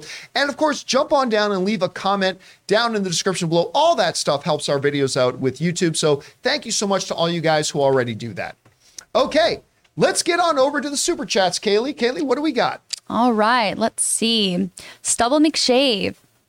All right, it says 25 years. It's 25 years since Starship Troopers was released. Wow, that's crazy. An interesting adaptation, a great movie that satirized the values that the author really believed in. I still remember the first time I saw Starship Troopers. I actually went with... me and my buddy went with the head bishop of the country of a denomination in the Christian church. We thought, Starship Troopers, this is a fun little sci-fi romp. And we took this bishop and all the stuff that was in it. And we just came out. The bishop was pretty cool about it. He's just like, well, that was imaginative. And we're like, all right, that's one way to look at it. He was pretty cool about it. It's a fun movie. Of course, it is also an infinitely dumb movie, and it's satirical in many, many, many ways. But I mean, it was also ridiculously fun, highly, highly violent kind of film. But I never liked Denise Richards more. I really like the film. What did you guys think about Starship Troopers? It's super fun. The anime version from like 2012 is the very first voiceover job I ever did. So Really? I have a very big place in my heart for the Starship Troopers franchise. I loved it. I'm a huge Paul Verhoeven fan. I thought it was terrific. And John, you know what came out on 4K Blu-ray last week in a beautiful steelbook? Did you buy That it? movie. Yeah, of course. Of course he did. All right, what's next? Next, John Campia's favorite actor. You know what? Just for putting that as a name, we're going to skip it. Let's go to the next one. All right, Okay. what's next? Seconds from Disaster says, I bought 3 tickets for Black Panther 2 for the 13th, taking my girl and her brother for their birthdays. I also snagged an Iron Heart Funko Pop at 7-Eleven. Oh, wow. All places. You Wow. know, Ray actually just went on a big shopping spree and bought a whole bunch of Black Panther Wakanda Forever pops that just came out that we are going to use. I forgot to do it today, my apologies, but that we are going to use for giving out during our games. And I think Ironheart was one of them, was it not, Ray? Yep. You got an Ironheart one? Yeah. They're beautiful. They're really, really nice. I like them a lot. So yeah, good on you. Good, congrats on getting the tickets because it's not an easy ticket to get. I'm glad you did. All right, what's next? Next, CJ. Big Hero 6 turns 8 today. Wow. Bah, la, la, la. Also, rest in peace, Britt Murphy, who I first saw in 8 Mile. Yeah, I thought of that too.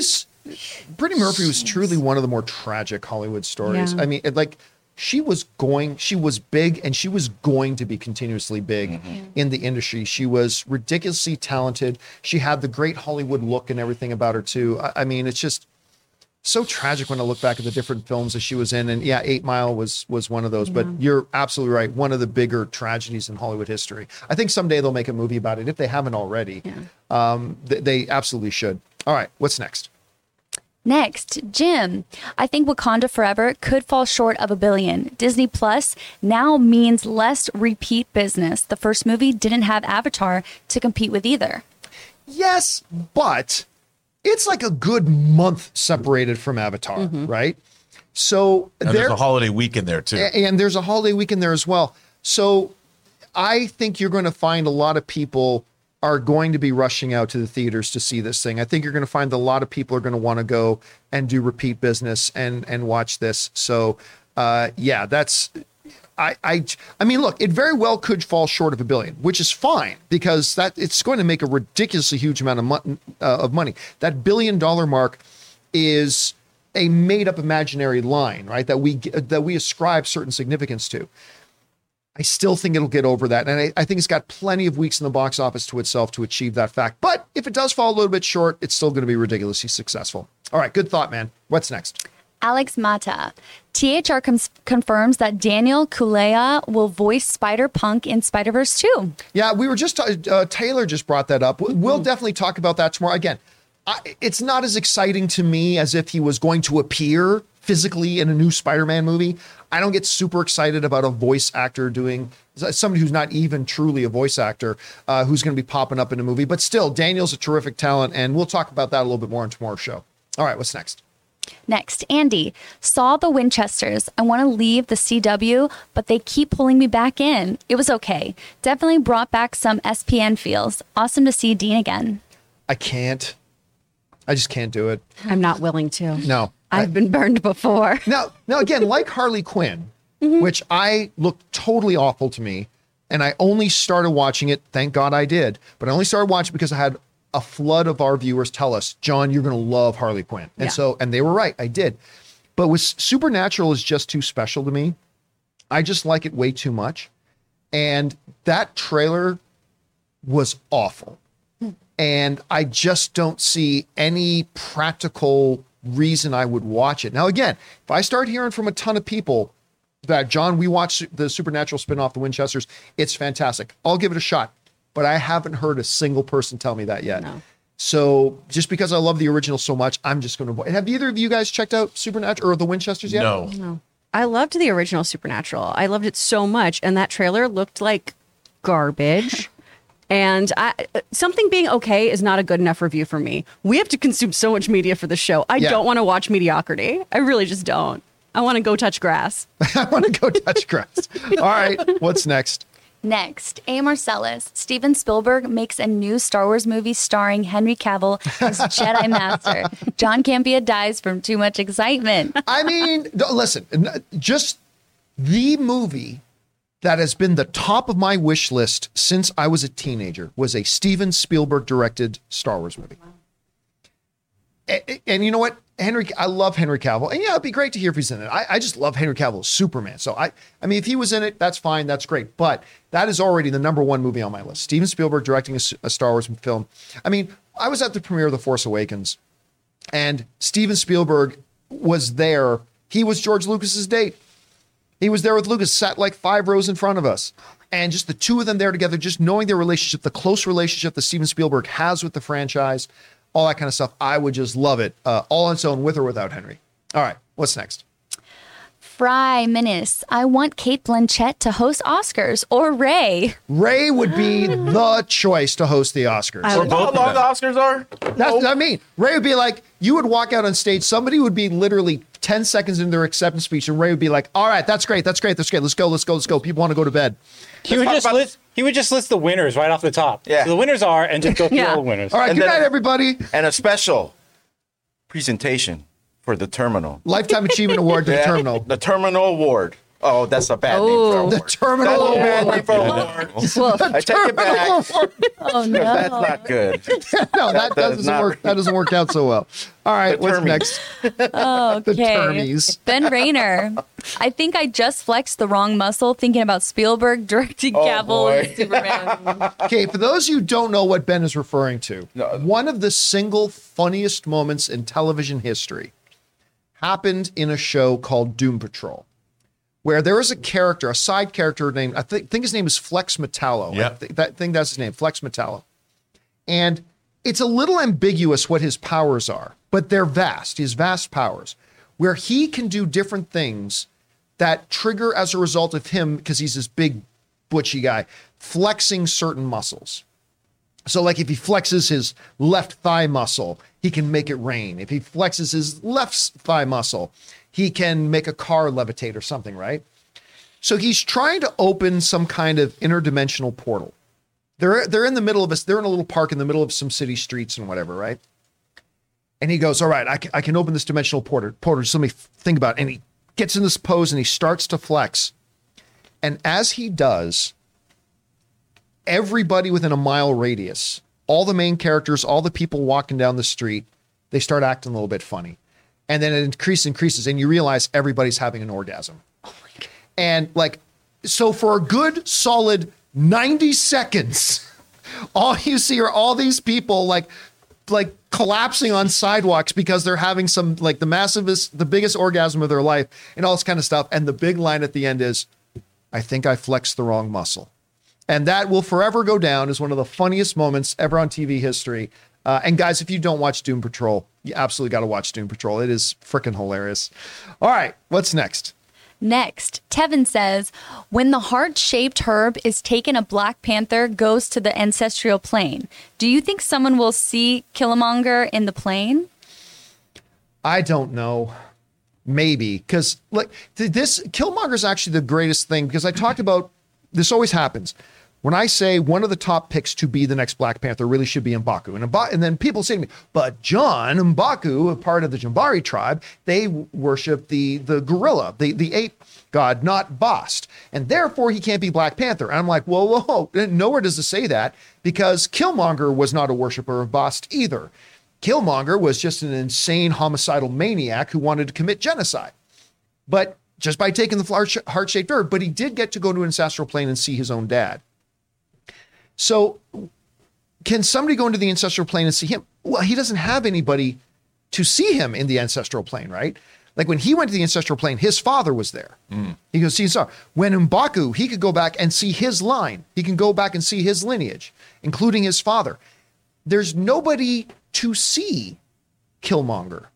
And listen, for right or for wrong, he was technically the king of Wakanda, even though T'Challa wasn't dead. So I guess legitimately, Killmonger never was the king of Wakanda. It depends on semantics. I'm going to guess no, but they could write. I mean, if Ryan Coogler had a certain idea for it, they could absolutely do it, but my guess will be no. I don't know. What do you think? Do we see Killmonger in the ancestral plane? Well, I mean, I don't know, because it's Ryan Coogler. You know, you bring your friend back to do a cameo. Why not?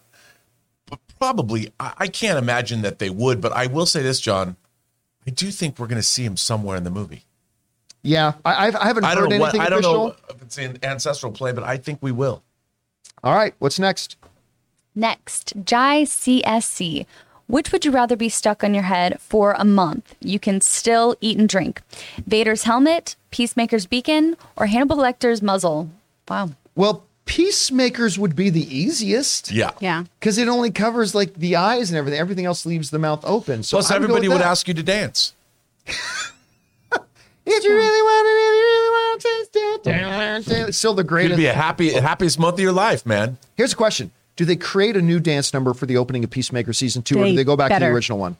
They better give me more dancing. Also, I feel like you pick Vader or the muzzle. If I'm going to have to wear some stupid thing for a month, I want to look intimidating as hell. No one's going to tell me to smile if I'm muzzled. Smile. All right. It's going to be great. What's next? Bond presents. John, what did you think of the Banshees of Inisherin? Thank you. You mentioned you had tickets on Friday, and I've been so excited to hear your thoughts. Yep. Had tickets and couldn't go. Oh no. Yep. Something significant came up. Nothing bad. Something significant came up that maybe in the next couple of weeks I'll be able to talk about. But something significant came up, and we were not able to go. So right now, the biggest exposure to the Banshees of Inisherin is seeing Colin Farrell and Brendan Gleeson on SNL doing the little musical number, which was delightful in all ways. It's like Colin Farrell comes out to Brendan Gleeson. Hey, Brendan. Yes, Colin. Who's your favorite co-star of all time? Paddington Bear. Yeah. It was a delightful thing. So had our tickets all set to go. Couldn't go for good reason, but I'm hoping this week we'll be able to get around to finally watching it because I've been dying to see this film. All right, what's next? Al Renshaw. John has said he would love to see OG TMNT on screen. Have any of you ever read the last Ronin storyline, and what are your thoughts on it? I could not tell you the name of any of the storylines of any of them. I just remember when I was a teenager and the original Teenage Mutant Ninja Turtle comics came out. And those things were wildly fun. I remember my buddy Darren Connolly. For those of you who've been following me for a real long time, all the way back to the movie blog days, Darren Connolly used to do the audio edition with me. But I remember he's the one who got me turned on to the Teenage Mutant Ninja Turtles. And like, if they were ever to do one of those legitimately, like not what they evolved into, these preteen, pizza eating, skateboard riding, cowabunga dude, whatevers. You mean normal, healthy adult turtle? Yeah. The real turtles. I mean, if they went back to those gritty black and white, I would love seeing that. They're hardcore. They'll never do it because the property's just too valuable. Yeah. They'll never do it. But if they did, my God, I'd be excited It'd be super fun. All right, what's next? AMC Underground. Fook Palace. Chris, if your boss is named Giovanni, does that make you a member of Team Rocket? Oh, and then Rob and I would be the team because you'd prepare for trouble and make it double. We protect the world from devastation. We'd unite all people within our nation. Is that the... This is a Pokemon reference. Yes, okay. Is that their boss, Giovanni? Giovanni, yeah. Oh, really? He's the head leader of Team Rocket. Can I be a Snorlax? Oh, I thought that was right. Yeah. Razor Snorlax. I'm the true Snorlax. Ray is the true Snorlax.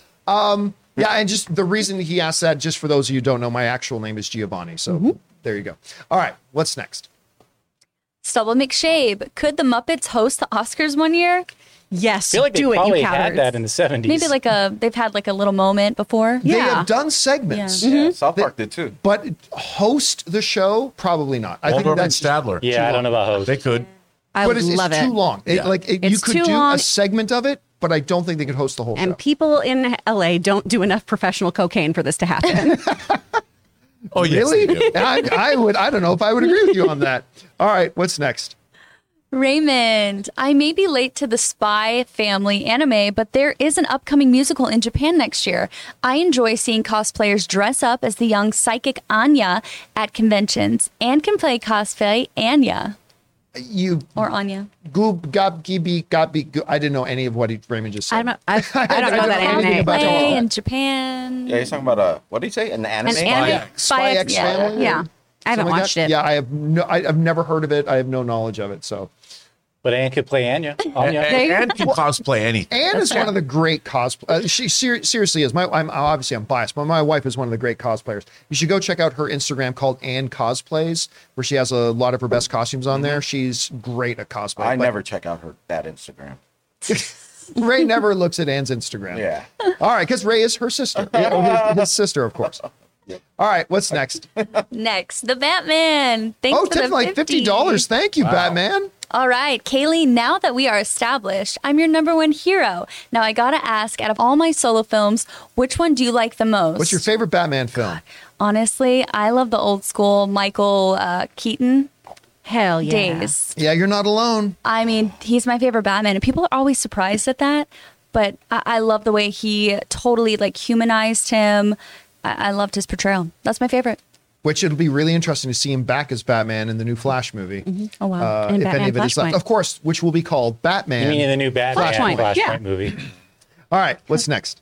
Next, Andy. Would James Gunn do a soft reboot on the DCEU the same way that he did the Suicide Squad? I mean, it's all it depends on what do you mean by soft reboot, because you can look at what he did with Suicide Squad and we can define it as a soft reboot, but what is a soft reboot? I mean, because it was completely still in lineage with the other. They never contradicted or retconned any of the stuff from the first Suicide Squad. They just kind of changed directions with it. And if that's what we're defining as soft reboot, yeah, he could totally do that. I don't see James Gunn removing from quote unquote canon any of the stuff that's already come.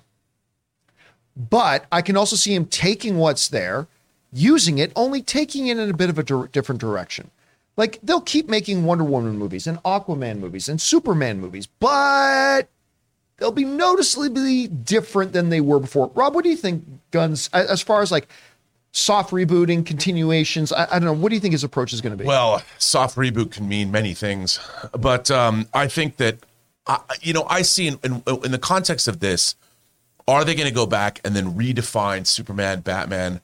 I don't think that they will, because you've got Matt Reeves as the Batman going. You've got Michael Keaton's Batman. You've got Ben Affleck's Batman.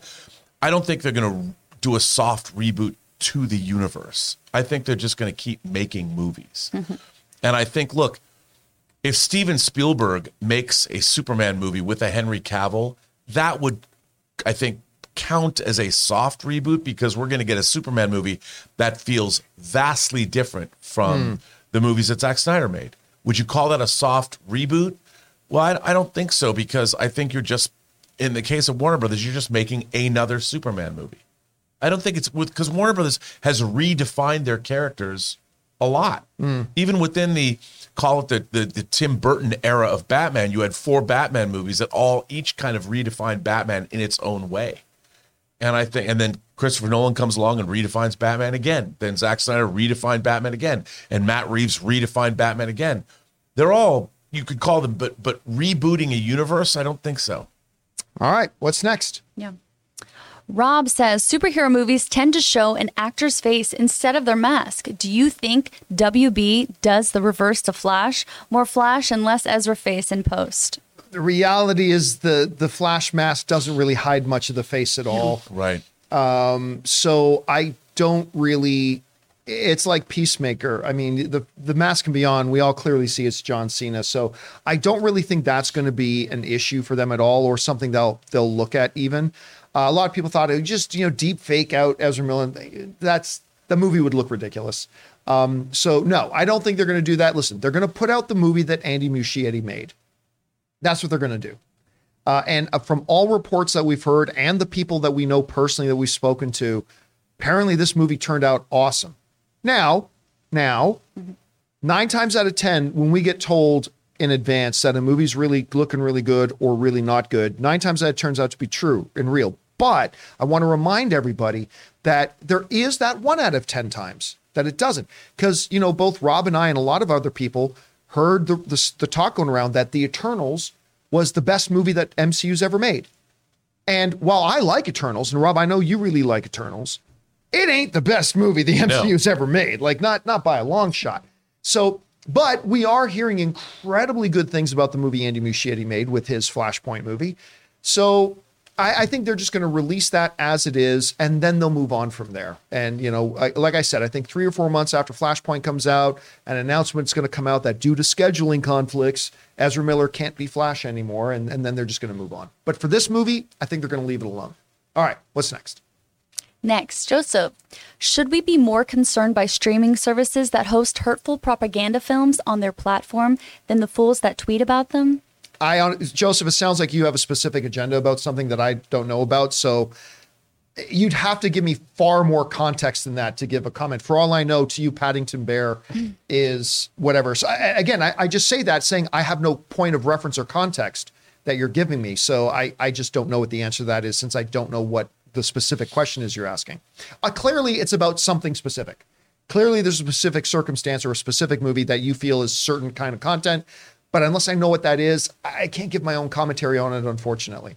All right, what's next? Next, Ninth Shingami says, I thought One Piece film Red would make my top 5 favorite movies of 2022. It's in my top 2. Like Maverick, it's now in my top 20 favorite movies ever. Wow. Dang. Yeah, again, not a movie that's on my radar or that I care to see, but it didn't hit that $15-16 million mark that a lot of people were saying, which would have been just ridiculous. But listen, coming just shy at $10 million for a property like this, you got to take that as a huge win. I think that's a big win for them. Again, I don't know anything about it. I'm not going to watch it myself, but I think if you are, that's a huge win. As far as how good or bad the movie is, well, that's up to the individual viewer, but I love that you enjoyed it that much, and I'm glad you had a good time at it, man. All right, what's next? Spencer says, in August, I watched through the entire Ingmar Bergman's cinema box set by Criterion. 41 movies in 28 days. Have you seen any Bergman? If so, do you have a favorite? Well, I've seen tons of Bergman, but you probably own this collection. I do own this collection. Of course you own the collection. And by the way, I did get it at the Barnes & Noble 50% off Criterion, which is on now. Wow. Really? Which is great. Yes, they do it twice a year.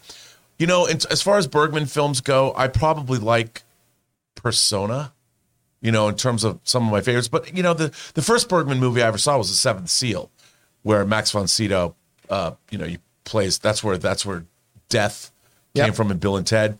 I still love that movie. I like The Virgin Spring. I mean, there's so much Bergman that I like, but Persona is probably my favorite. But there's a lot to love there. By the way, dude, that is an ambitious viewing undertaking. Hour of the Wolf. That is awesome. That is awesome. All right, what's next? Okay, I need to Spencer. Nathan, Westworld season 1 was awesome. 2 and 3 sucked. Didn't bother with 4. And see, that's the thing, Nathan. A lot of that seems to be the refrain from a lot of people here. Now, I didn't love season 1 of Westworld. I thought it was intriguing. It had some hit and miss episodes. It certainly ended on a very interesting note that made me go, okay, you know what? I'll watch season 2. For me, season 2 started very strong with Samurai World and all that kind of stuff. But after we got past the first 3 or so episodes of season 1, I just started feeling it, losing my feeling for it. And I kind of tapped out. That didn't mean it couldn't be for everybody else, but specifically what you just said, that's what I've heard from a lot of people who used to watch the show and no longer do. And that ultimately is why the show got canceled, unfortunately. All right, what's next? All right. Looks like that's everything.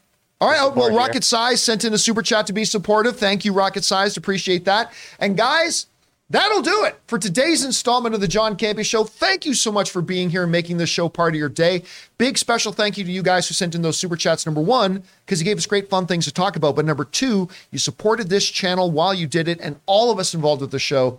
Thank you guys so very much for your support. Again, guys, want to remind you that at 3 p.m. Los Angeles time, that's about 2.5 hours from now, the first live Weekly Hero with Robert Meyer Burnett and Chris Carr will be on. Make sure you guys come and join them live for that. It'll be the first time you guys are going to be able to join them live for it, which is super exciting. Once again, guys, make sure you guys support our channel by doing those 3 simple things. Click the subscribe button, click the thumbs up button on the video, leave a comment down below. All that kind of stuff helps our channel a lot. And make sure that you guys come back and join us for the next installment of the John Campea Show tomorrow. So, for everybody in the room, Mr. Robert Meyer Burnett, Chris Carr. Joining you guys in the live chat was Ray Ora. Sitting back there, Taylor Gonzalez. Running the show, Jonathan Voico. And of course, Kaylee Robinson. Thanks a lot for being here, guys. My name's John Campea. And until next time, my friends, bye-bye.